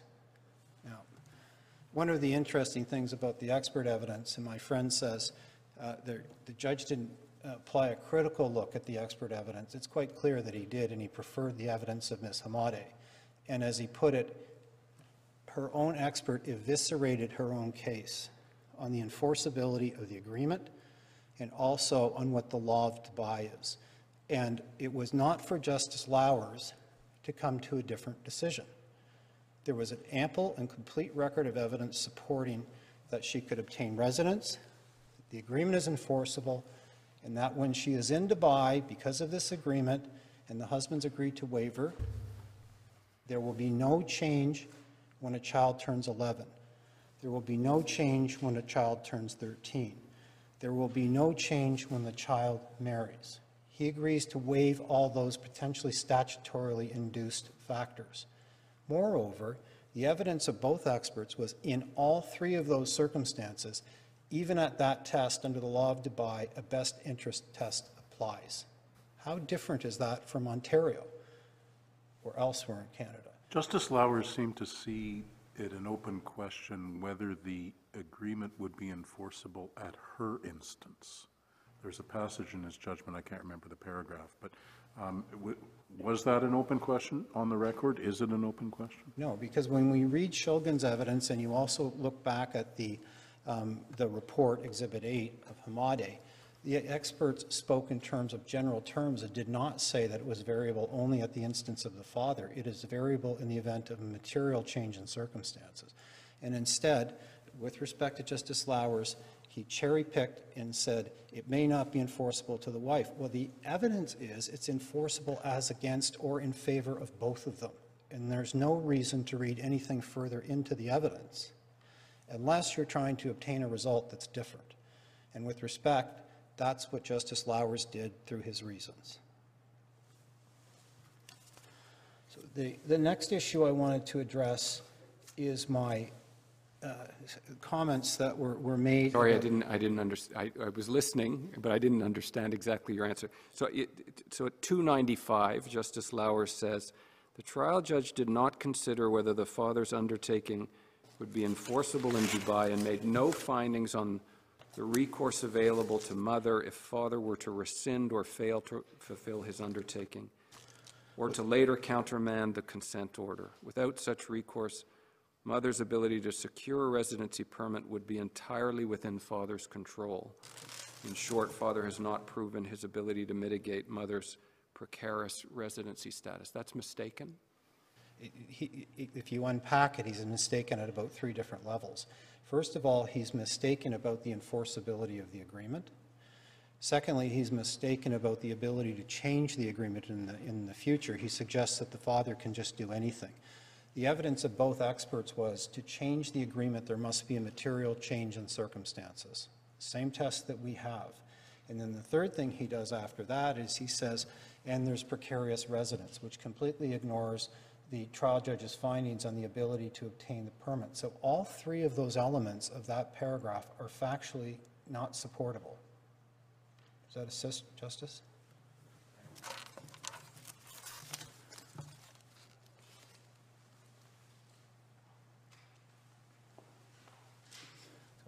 I wanted to talk about the issue of serious harm. And Justice Brown's comment about Thompson is, I say, correct. What happens in Thompson is the court reviews the facts and it says, generally speaking, the return or the removal of children from their primary caregiver is in of itself not serious harm.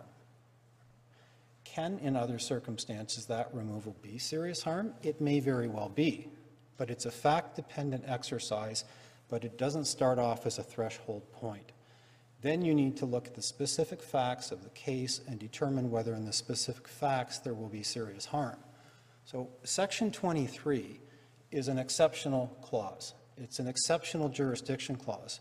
Justice Kazir, you were pointing out, how do we get jurisdiction? You've got a 5 or 6 part test under Section 22. If you don't make it, you don't have jurisdiction. There's only 2 other ways to do this. Section 69, which is parens patriae, which was leave to appeal and was not granted, and the court below did not accept parens patriae jurisdiction. The other is under Section 23. 23 doesn't give this court the opportunity to, or a court, the opportunity to accept jurisdiction over the court if there is, or the children, if there is harm. There must be serious harm. There's a fairly recent decision of the Divisional Court in Ontario called Owanahu, and in it, Justice Corbett, writing for that court, makes clear, it's a rather obvious point, that the word serious modifies the word harm. And in the decision of Ojikeri says that normally the removal of the children from the mother is not enough in and of itself.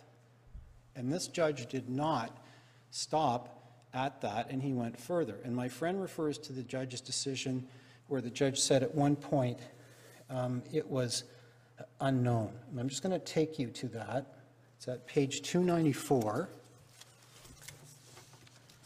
But can we go back to the test just for a second? You say it's serious harm and serious modifies fine. But isn't it risk of serious harm that it's risk based? It's a 2-part test. Right. And I say, Justice Martin, that to both of those, the causation issue applies. Who's causing the risk and who's causing the harm? In the instance of this case, both are caused by the mother's actions, 1, from removing the children in the first place, and 2, by failing to address in any meaningful way any return conditions. The father has done everything he can to mitigate that risk of it happening and also to mitigate the magnitude of it by providing that she can come and live in Dubai. She'll have the house in Dubai where they lived until he's able to acquire the new residence, providing financial provision, providing primary residence with the children. She gets to have the party's maid, nanny, live with her. It's pretty hard to understand what more he could have done to ease the transition back to Dubai, but it's all ignored.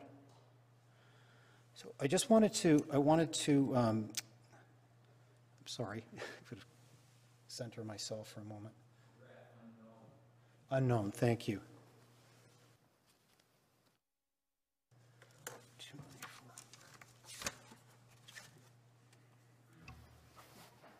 Mr. Smith, does it really come down to the mother's right, really, to choose the basis upon where she lives and what because there is a contingency, even if everything in the offer without prejudice letter is enforceable and would be adopted by UAE court, it ultimately becomes a question of her being dependent upon the terms and conditions proffered by the husband, the former husband, as to where it is she's to live and how it is she's to live, where it is she's to live. So it's ultimately, your premise about self-engineered harm really sort of takes aim at the woman's ability to choose at the end of the day, that in these circumstances, she's essentially forfeited her right to choose because of the terms that have been proffered. I mean, doesn't that at the end of the day, if you back up from the terms of the without prejudice offer, isn't that what it comes down to? I think there are two aspects to that, Justice Jamal. When you go back and you look at our offer and the terms that we've proposed, we said that the mother could choose some or all of them. So if she wants to litigate in Dubai whether she can move, then she was entitled to do that. We were trying to provide a mechanism that provided the comfort that she would be able to return and deal with the issues without repercussions, which she said were going to occur. And we covered all of those off. The other part of this is a person does not get to pick up their children from a country where they have lived for 8 years and decided to have 2 children and bring them to Ontario to get the upper hand. And it is a blatant example of forum shopping when she comes here and she then has the children here and says, there's all of these things wrong with Dubai. The evidence is clear. There's nothing wrong with Dubai. They had an incredible life in Dubai. But she raises all of this stuff so that she can put herself in a position of saying it's going to be harmful to my children. If you look at her answer at the end of the day, it was because she was going to be unhappy if she went back. If that's the test, then Section 23 might as well be redacted and might as well not be in the legislation. We are the greatest porthole in the country for abducting children because you can come here and be happy. And that cannot be what the legislature intended. So I say, Justice Jamal, that while I have some understanding that the mother is entitled to be happy, the mother is not entitled to be happy at the sake of kidnapping children from the home where they grew up and where they've lived. Don't overplay your hand, Mr. Smith. They were Canadian citizens. There were family here. This wasn't a rogue forum shop where she looked to Luxembourg because it had some kind of congenial rules on custody. There was a connection here. It even in some of the jurisprudence points it to being sufficiently real and substantial to make the connection. So I do take your point. She wasn't necessarily entitled to abduct the children to avoid and avoid responsibilities on that basis and their best interest. But there is the fact that they were Canadian citizens, for example. Agreed, Justice Gazir. I'd point out, though, that if we're interested in more of the status of citizenship and their connection to the country, the child E had never been in the country. He was a naturalized citizen, still a citizen, and Zed's time here consisted of summer vacations over 2 years. This was her 3rd time in Canada. She was born here, so they have connection, and that's why she came here. We all know that. That's where her family is. So I don't mean to say there's no connection, but that connection would have meant something under Section 22. It doesn't mean anything under Section 23. It could be a factor if there were a very strong connection and she was going to be leaving behind her grandmother, her best friend, whatever it is. But there's no evidence to that effect here. That's not serious harm, and there is no evidence of that. So I want to move on to, if I may, to the issue of the statement by my friend about the judge saying that whether these children would suffer any harm was unknown. And you'll find that in the trial judge's reasons in paragraph 294. What is very, very important about that statement is it's being taken out of context. And in 294, the judge is summarizing the evidence of the experts. He is not summarizing all of the evidence. And he makes that clear at the start of it, where he says that there's a title, mine starts at page 104, you may be looking at a different print copy, but you'll see above 292 there's a title that says credibility of the experts and related findings of fact arising from the expert evidence. And then he goes on in paragraph 292, he will analyze the expert evidence at trial, and he comes up with, as he calls them, a short conclusion, and then he goes 4 key findings on 294, but these are only related to the expert evidence. He has also considered other evidence about the father's plan of care, where they're going to be living when they return, that the nanny will be with them, that he's also put forward these proposals, and in those paragraphs he's assessing harm. He assesses serious harm further into the judgment, starting at paragraph 366. And from 366, he goes through all of the evidence, and in particular, he notes in 366, Roman numeral 2, that there is circumstantial evidence of harm to these children. He hasn't ignored it. He knows it's there. And he goes on to conclude at page 370 that in all of the circumstances and looking at all of the evidence, he is satisfied on the balance of probabilities that there will be no serious harm.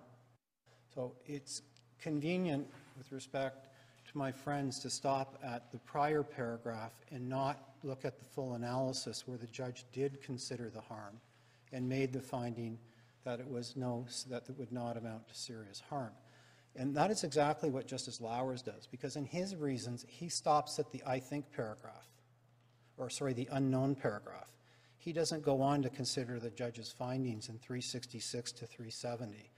There is an ample... He does at one point address paragraph 366, Roman numeral 5, and again, I can't direct you to the precise paragraph.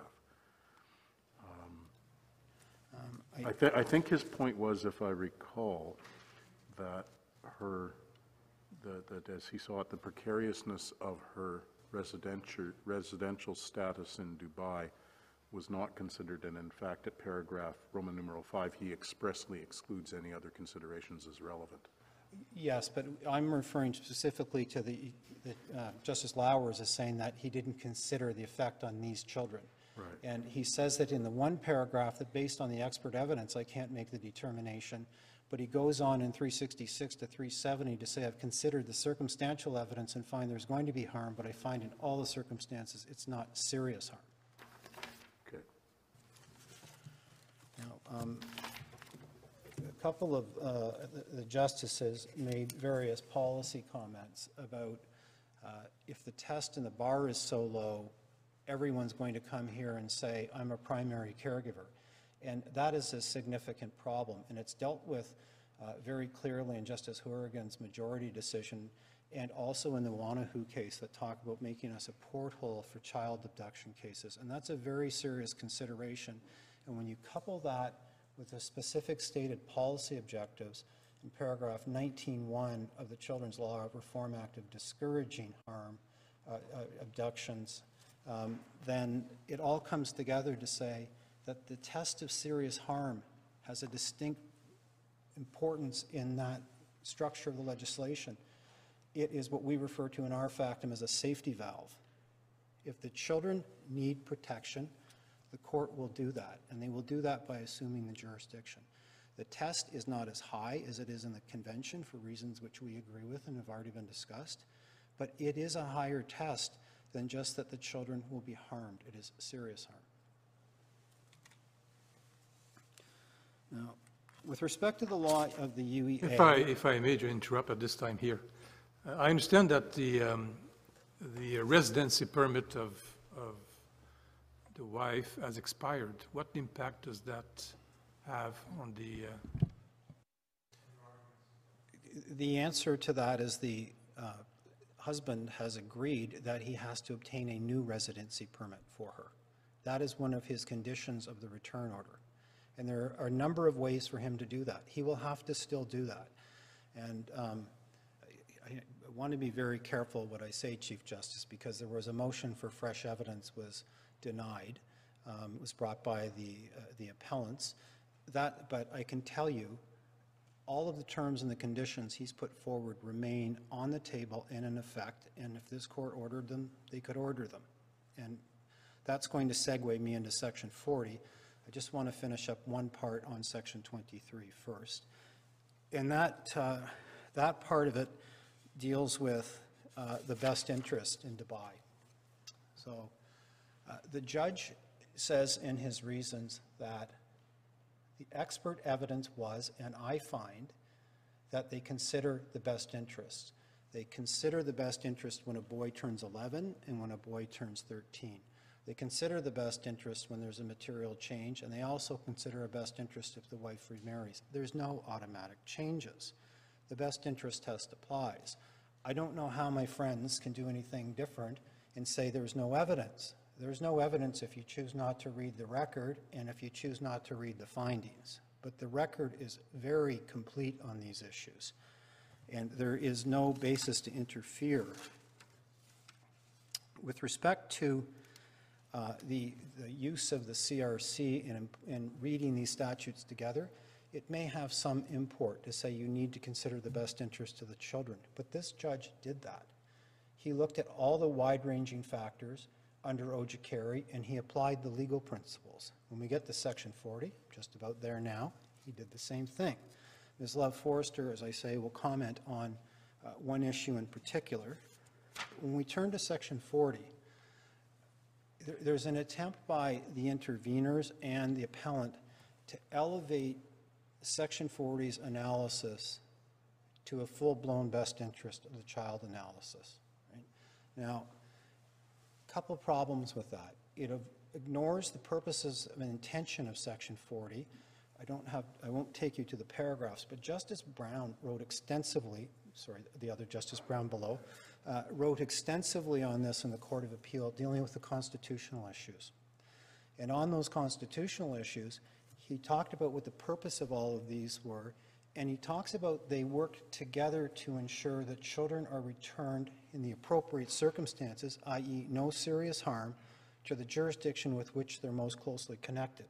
And then what Section 40 does is an add-on, and it allows the court to put in place such measures and steps to ensure that the children are taken care of. And how are they taken care of?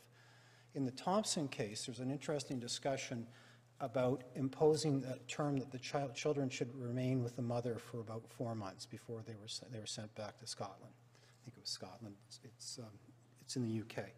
And there was a considerable debate, because that case was a Hague case, whether it had to be an automatic return, or could they impose some temporary arrangement to transition. We don't have a problem like that in Section 40 because it allows temporary transitionary phases. I'm going to come to the language of the section itself. The problem with what happened here with the wife is that she puts in all sorts of evidence at the trial over the course of 11 days. She doesn't say, and by the way, if I'm going to go back, I need something to transition my children. She doesn't give the judge any evidentiary foundation to work off of. At the end of the trial and the end of the evidence, we all asked for some time to prepare written submissions. We did. 75 pages of written submissions from the appellant, not one single suggested term that was needed to try to transition these children back if they were allowed to go back. The trial judge comments in his reasons that he's gone through them, the submissions carefully, and he notes that they've not given me any terms. You'll find that in paragraph 385. So what the trial judge does is the right thing. He says, I'm going to be ordering the children returned, but you haven't told me if you want any terms, and I want you to have the opportunity to come back and ask for terms. And that paragraph is in paragraph 472 of the judge's reasons.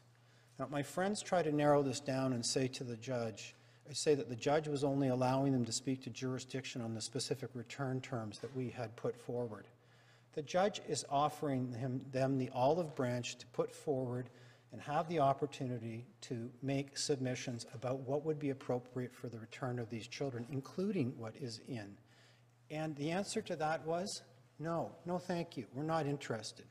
And I say to the court this, that decision was tactical, and it was intended to put the wife in the position before the Ontario Court of Appeal and now to be able to say, I can't return because I don't have terms that will protect me. And with respect, that can't be permitted in cases like this because it will simply encourage more abduction. take a hardline approach, dig your feet in the sand, and guess what's going to happen? I'm going to win the case. That's not in the best interest of children. So I wanted to look specifically at Section 40. Just need to get my paper in order.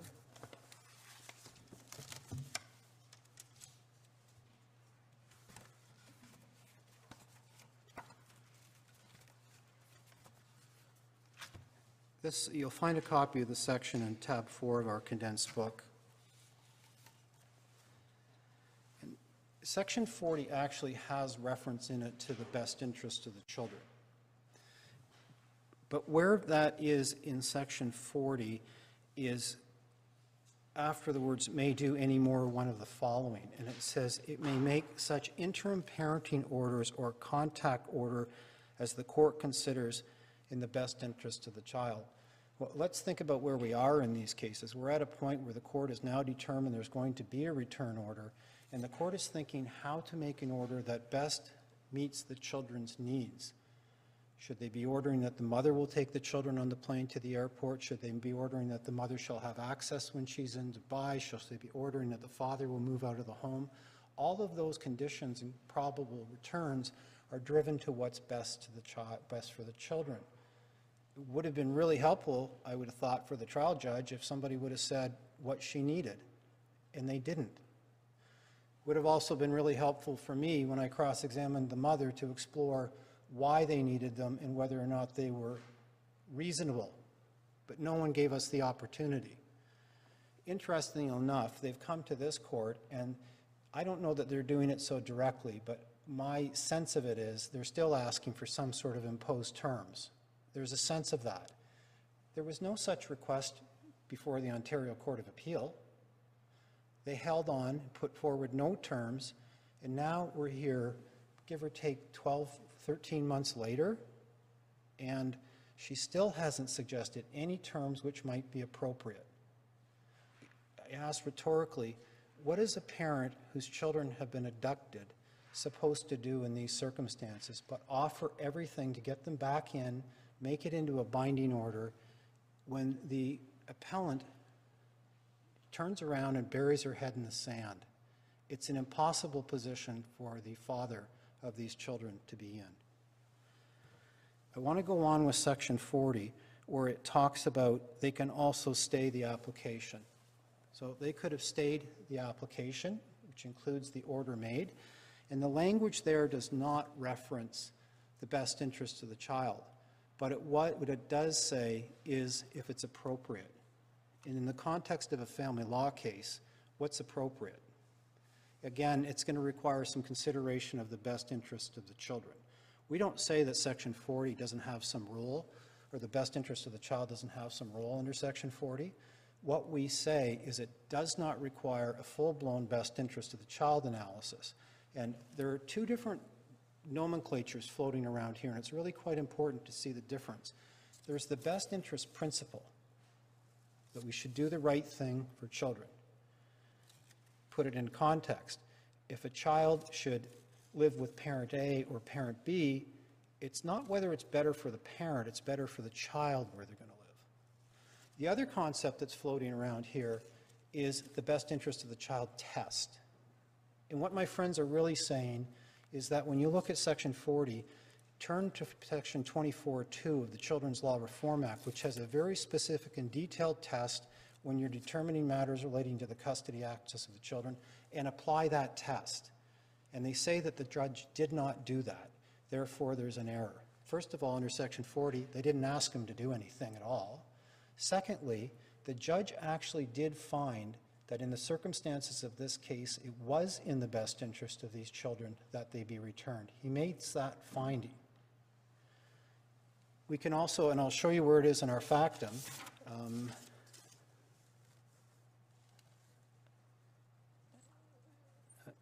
I'll find it in 1 second. In our factum, we actually went through the judge's reasons and tied them into all the 24(2) factors. He did a best interest of the child analysis and determined that they would go back. He wasn't required to. So on any application of any test that anybody wants to put forward in this case, there is no basis for appellate interference. Can I just have your indulgence? I have to get the paragraph reference. I think that's important for you.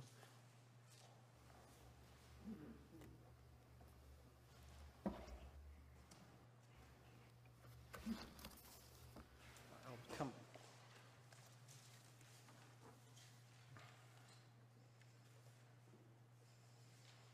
When I look at, I don't know if you're looking something up, I'll wait.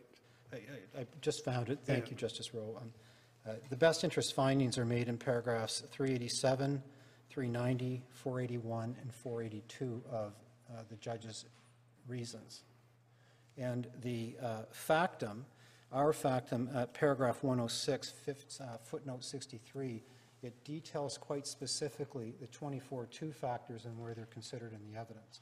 So the test was met. If the test is elevated, as they say it should be, then he's complied with the test. This isn't relevant to our case, but I go back to whether the test should be elevated just as a matter of the test for the land. That's not what this section is about.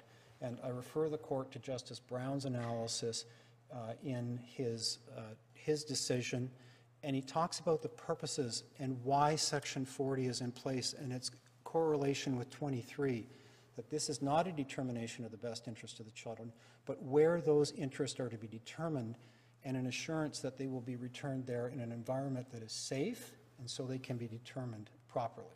What's the relevance of section, sorry, Justice Rowe, you were going to ask a question. Maybe you want to go ahead?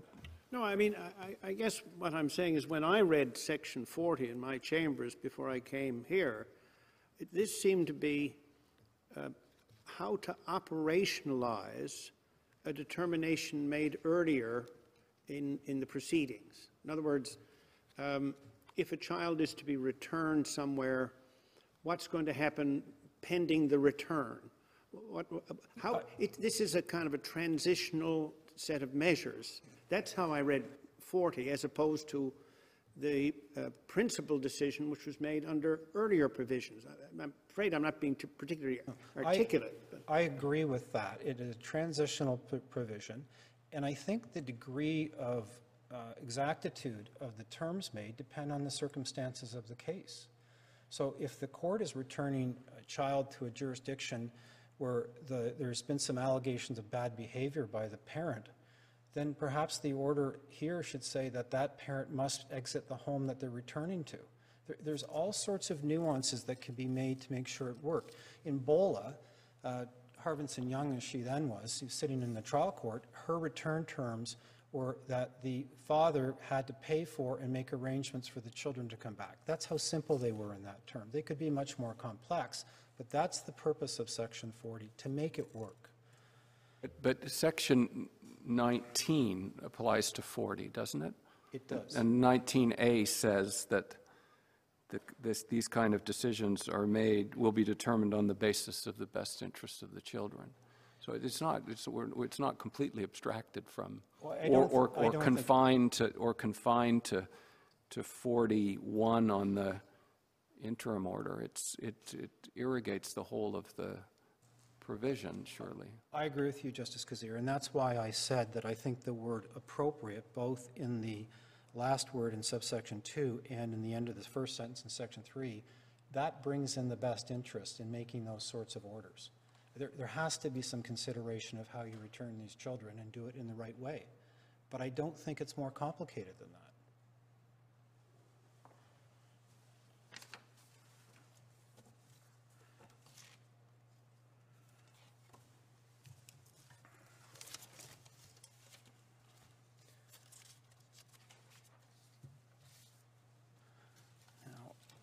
I'm just going to comment briefly on the positions of the interveners. And as I said when I started out, they're attempting to elevate the test in my submission in both Section 40 and in Section 23. They're trying to elevate the principle. I don't think it needs to be elevated.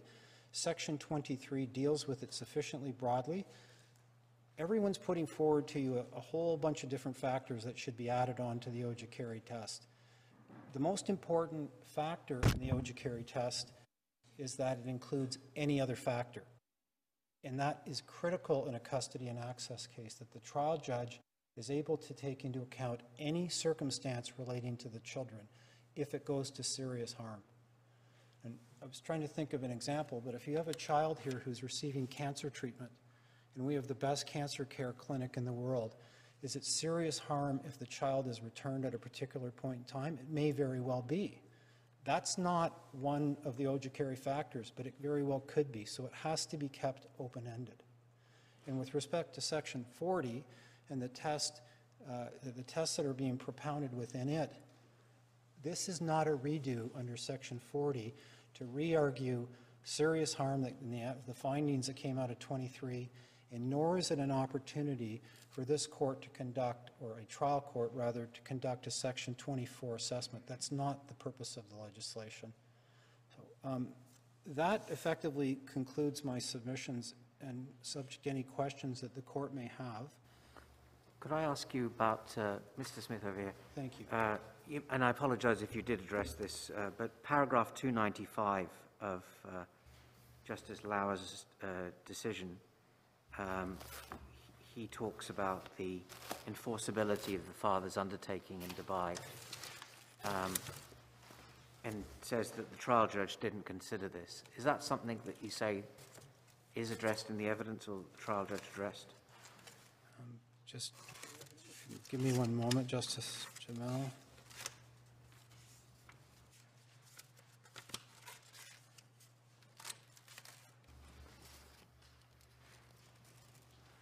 It's clearly something that he addressed, because he makes a finding specifically, and he says that the order can be turned into an order in the court in Dubai and it will be enforceable, and he says unreservedly. And he makes that statement after hearing from the evidence of both the mother's expert and the father's expert. It's a finding of fact based on the expert's evidence. And I'm sorry to do this to the court, but Mr. Justice Jamel reminded me of one thing that I forgot to cover. You asked about citizenship, Justice Jamel.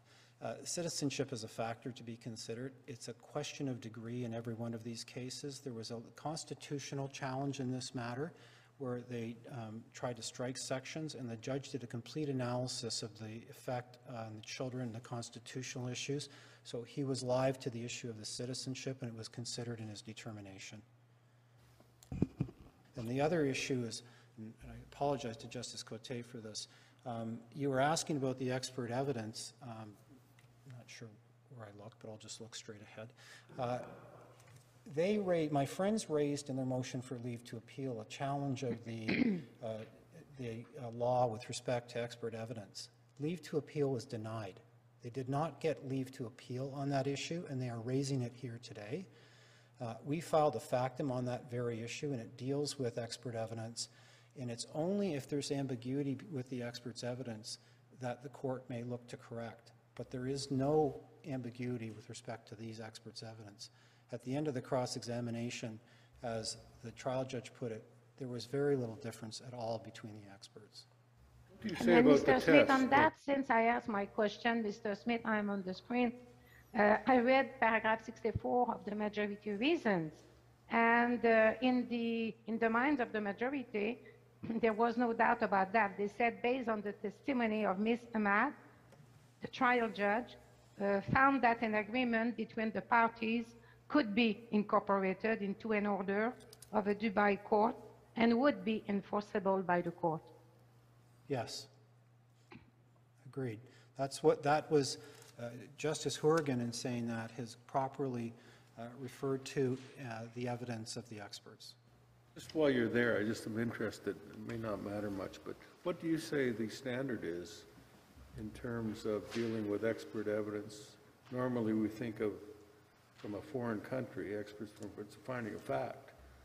But apparently there's some contradictory jurisprudence out there on this.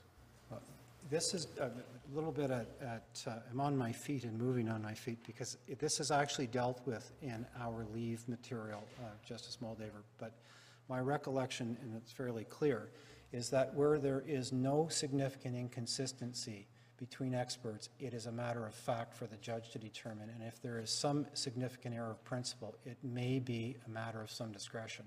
But there is no error of principle in this evidence. Any Any other questions from the court before I take my seat? Thank you. Thank you. Thank you very much. Thank you.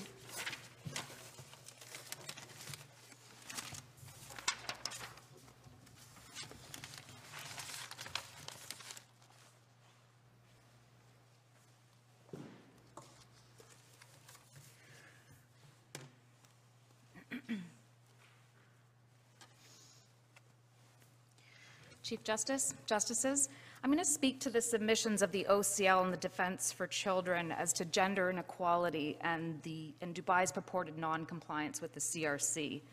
We agree that potential gender inequalities in foreign law or the application of foreign law is a relevant factor that a judge may consider in a particular case. But in this instance, as Mr. Smith has taken the court through, the judge did consider that factor. Specifically, on the record before him, he considered the evidence of the experts and made findings as how to the legislated presumption would impact the appellant's decision-making ability should she choose to return to Dubai. And he considered the respondent's proposed terms, which included his waiver of that legislated presumption. And the trial judge accepted the evidence that those proposed terms were enforceable and binding in the UAE. And as Mr. Smith was referring to the findings earlier, the findings on the trial judge with respect to the enforceability and binding nature of a separation agreement are found at tab 17 of our condensed book. And the trial judge's consideration of this issue and his findings are summarized at tabs 13 and 16 of our condensed book. And that takes me specifically to the OCL's submission regarding the 2015 report of the United Nations Committee on the Rights of the Child and the concluding observations of the UAE. I have 4 submissions on this report. First, the report was not in evidence at trial. It was not filed by the appellant, and so it was not put to either expert witness or seen by the trial judge, and it should be given no weight by this court as evidence. Second, the report is outdated. If it had been put in evidence at trial by the appellant, then we would have led evidence to assist the judge in giving the report its proper weight. What evidence is in the record, as Mr. Smith has taken the court through, was that there were amendments to the PCL since the making of that report in 2019 and in 2020 with respect to the obedience law that was referred earlier. That's been repealed. The findings on that can be found in the report of Diana Hamade at the appellant's condensed book, tab 21. Further, in 2018, 3 years following the release of this report, the Dubai Court of Appeal issued its first judgment granting shared custody to divorced parents. Third, the report is incomplete. It does not consider the fact that, notwithstanding the legislated presumption in the PSL, parents may enter into agreements for joint parenting that can address the concerns that are expressly stated in this report. These are agreements that will be enforced by the UAE courts, and such a joint agreement was offered by the respondent, which the trial judge considered to be significant, as Mr. Smith has taken you through. Finally, the report is irrelevant, because in this case, the trial judge concluded that even absent an agreement between the parties, on the evidence before him, the appellant would not be deprived of decision-making role with respect to these children by a UAE court. So in summary, the report should not be considered at all. It is outdated and incomplete, and it is irrelevant in light of the evidence and the findings of the trial judge. Subject to any questions, those are our submissions. Thank you very much. Ms. Garfin. Good morning, Chief Justice and Justices. On behalf of the Attorney General of Ontario, I have 2 submissions this morning. First, the legislative scheme as a whole serves the best interests of the child, starting from the premise that a timely return order is in the best interests of the child, and including the serious harm consideration focused on the specific child.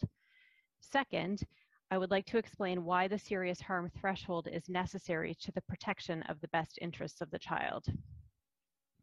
Starting with the text of the CLRA itself, we have a summary at tab 2.2 of our condensed book, which sets out excerpts from the particular provisions in the CLRA. I want to start at the bottom of that page, which is section 19, the purposes of part 3, which guide the interpretation of section 23 and section 40.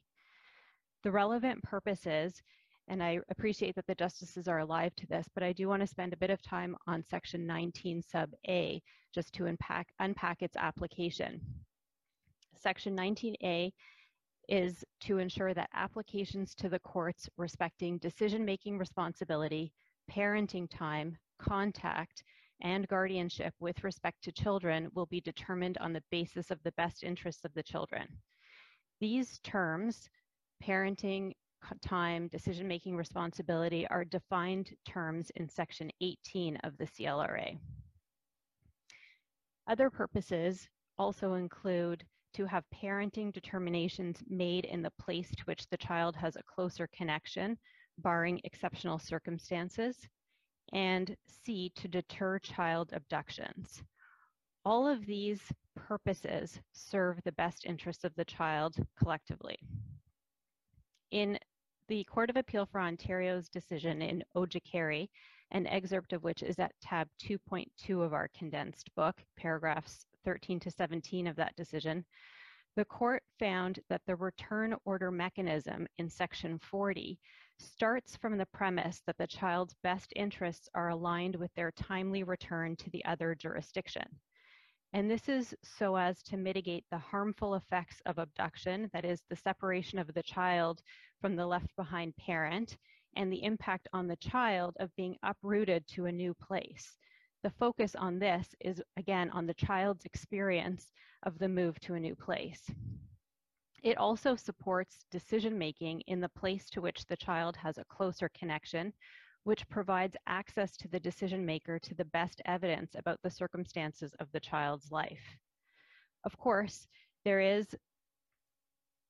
a safety valve in the legislation, which is that if there are exceptional circumstances, then it's appropriate for an Ontario court to exercise jurisdiction to make parenting orders. A serious harm to the child is such an exceptional circumstance. Turning to look at the text of section 40,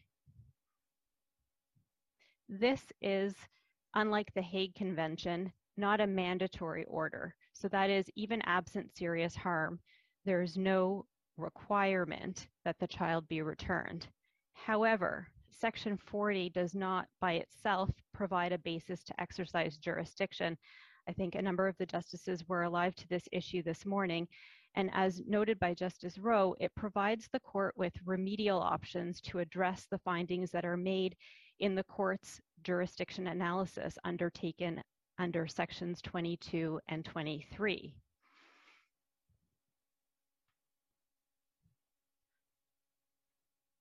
Justice Cassirer noted earlier that there must be a basis upon which the Ontario court could exercise jurisdiction, and noted, again, as summarized in the Ojikeri decision by the Court of Appeal, that there are 4 bases upon which an Ontario court or Canadian court may exercise jurisdiction. The section 22 sub 1A, which is habitual residence of the child, if the child is habitually resident here. Section 22 1B, if there's a closer connection of the child to the jurisdiction, and those are conjunctive factors.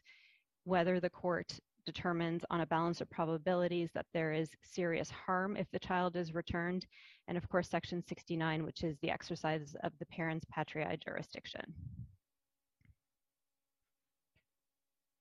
Turning to our second submission, the serious harm assessment threshold is necessary to protect the best interests of the child and should not be diluted. All of the parties and interveners this morning have agreed that Section 23 is an individualized assessment of any relevant best interests factors that might establish that the child would suffer serious harm if returned. This may include the child's views under Section 64 of the CLRA, physical or emotional harm to the child's loss of contact with a parent who cannot return to another place, and whether the best interest of the child test is applied in the foreign jurisdiction. However, the serious harm assessment is not a broad-based comparison of the child's life in the 2 places as would be undertaken to decide parenting time and decision-making responsibility under Section 24(3). Whether or not that broad-based best interest test is read into Section 23 or is a residual power, as the appellant suggests in Section 40. if a broad-based best interest test were used as the threshold for an Ontario court to exercise jurisdiction, it would undermine the CLRA's objectives to deter child abduction and have parenting orders made in the jurisdiction with the closest connection to the child. It would dilute the serious harm threshold by equating a minor harm, such as changing schools, with a serious harm, such as exposure to family violence. And it would increase and prolong litigation by expanding the court's inquiry into all facets of the child's circumstances, including those not relevant to the preliminary jurisdiction question. And this is contrary to the importance of timely decision-making for children as found by this court in Balev. The excerpt of paragraph 27 of that case is at tab 4.1 of our condensed book. Justice Horrigan in the court below, excerpted at tab 5 of our condensed book, paragraph 79 of that decision, stated that the test in section 23 must not be reduced to a means for Ontario courts to prefer this province's system of justice over those of foreign jurisdictions under the guise of child safety. And in fact, again, it's been acknowledged by all of the parties and interveners this morning that whether the foreign jurisdiction uses a best interest of the child test is a highly relevant consideration to risk of harm, but it's not a hard and fast rule. I think all of the parties before you today have acknowledged that it's a case-by-case analysis and not a categorical approach. Ms. Garfin, would you agree with Justice Laskin when he says that the serious harm test is less stringent than the parallel test under the Hague Convention, and that's because the Hague signatories have already committed to best interest? And how does that help us sort out where best interest fits in a non-Hague setting? Yes, Justice Kasser, the Attorney General agrees with that proposition. The best interest fits in, even the premise of a timely return is premised on the child's best interest of being returned to the place where they had stability and where they resided before having been removed. But the legislation includes Section 23, which requires, if there's a request to exercise jurisdiction, requires the court to consider whether there's a serious harm to that child if returned, and the court may consider any best interests of the child factors that may go to that consideration, including perhaps the legal regime in the foreign jurisdiction. In the test that you cite in your factum and in your argument today, you're talking about there would be serious harm. Isn't it a risk of serious harm? Yes, the legislation says where the court is satisfied that the child would, on a balance of probabilities, suffer serious harm. So as Justice Laskin said in Ojikeri, there has to be a consideration of the likelihood of the risk and the severity of the risk.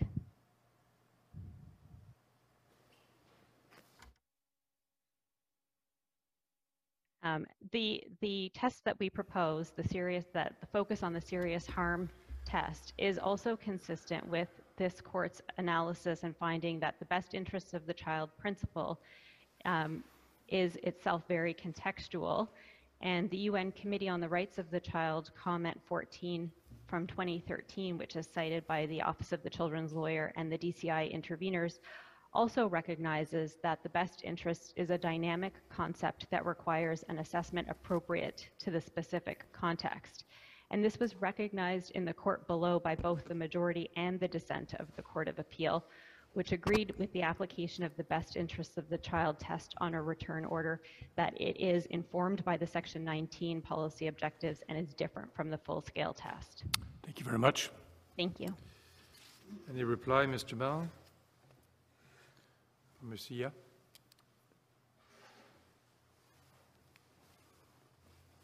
Very much, Chief Justice. We have a few comments. First, with respect to my friend Mr. Smith's comments about reweighing of this matter. We'll take you to Gordon and Gertz, that every discretionary decision is indeed reversible where the court misdirects itself or came to a decision that is clearly wrong. or where the lower court gave no or insufficient weight to relevant considerations or too much weight to irrelevant considerations, and that if where a trial judge failed to give sufficient weight, and this court has jurisdiction to review that decision, and should it find the conclusions unsupported on the evidence, vary it accordingly. So that, it seems to me, is the general test for the standard of review for the exercise of discretion. yeah, yes, Justice Rowe. That is with respect to findings of with respect to discretion and findings of fact, but this is a discretionary decision in the sense that he's looking at the factors, and what we're suggesting is that he gave improper weight to important factors. And when I say important factors, the trial judge called this mother, and I directly quote, a powerful force in the lives of these children.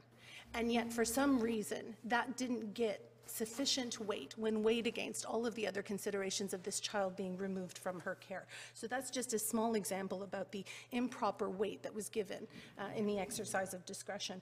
I wanted to speak to Section 40 and the requirements under Section 40. In MAA versus DEME, at paragraph 71, Section 40 does not require return of a child to their habitual residence absent an engagement of the harm exception. The presumption of return is a Hague concept, and it is not found in Section 40. There's broad discretion with respect to that. So I wanted to raise that particular issue. With respect to the offer, Justices, it's just a proposal. It hasn't been done yet, and Justice Bernardo says that in MAA and DEME at paragraph 58 that promises by a former spouse and speculation about enforceability of a foreign court order offers little assurance. So at this point, credibility was equated with a promise to complete. And in fact, the agreement that was in place has not yet been completed. It's an offer that my friend says is still on the table. And if it were so viable, it has yet to be done. Well, that follows from the fact, I mean, it may follow from more, but it follows from the fact that you're not agreeing to it.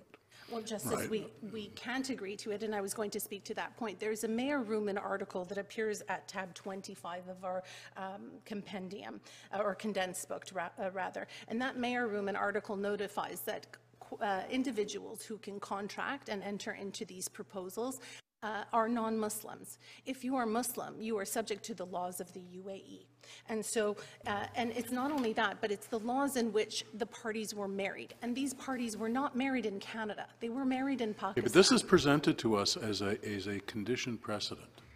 I mean, there are certain terms that would require your colleague's return, or your client's return within 90 days, then a residence will be provided. But these are, apart from that, presented as conditions precedent to her returning. I understand that, Justice Brown. In fact, we've been invited to incorporate them as terms of our order.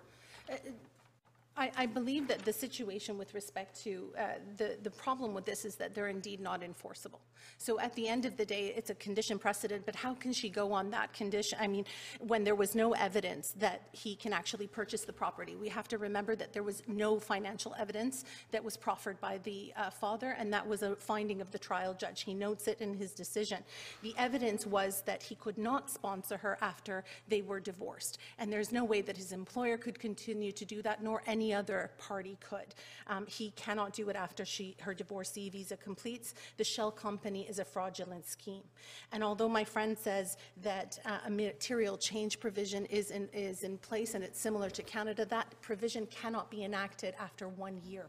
So they have to wait 1 year. And if a change requires intervention sooner, she has no recourse. So really what we're looking at is what Justice Martin was talking about was the risk of harm. What happens here? It's a forward-looking exercise, not a retrospective one, based on the likelihood and severity. And we can't look at their past agreements to demonstrate that they're in fact going to be individuals that agree in the future. So those are the concerns that I have there. In terms of paragraph 366 that was mentioned by my friend. I'm sorry, Chief Justice, can I pull her back something? What was a fraudulent scheme? The shell company, Justice Brown. Where there was a finding of this? The evidence is that it couldn't happen. Was there a finding about this? It's a don't ask, don't tell policy. That was the evidence before the judge. And Was again, there a finding about this? not specifically, Justice, but it wasn't that you could engage in the company itself. All right, thank you very much. Your time is up. So I thank all the attorneys for your submissions. The court, I'm sorry, you? Okay. The court will take the case under advisement. Thank you.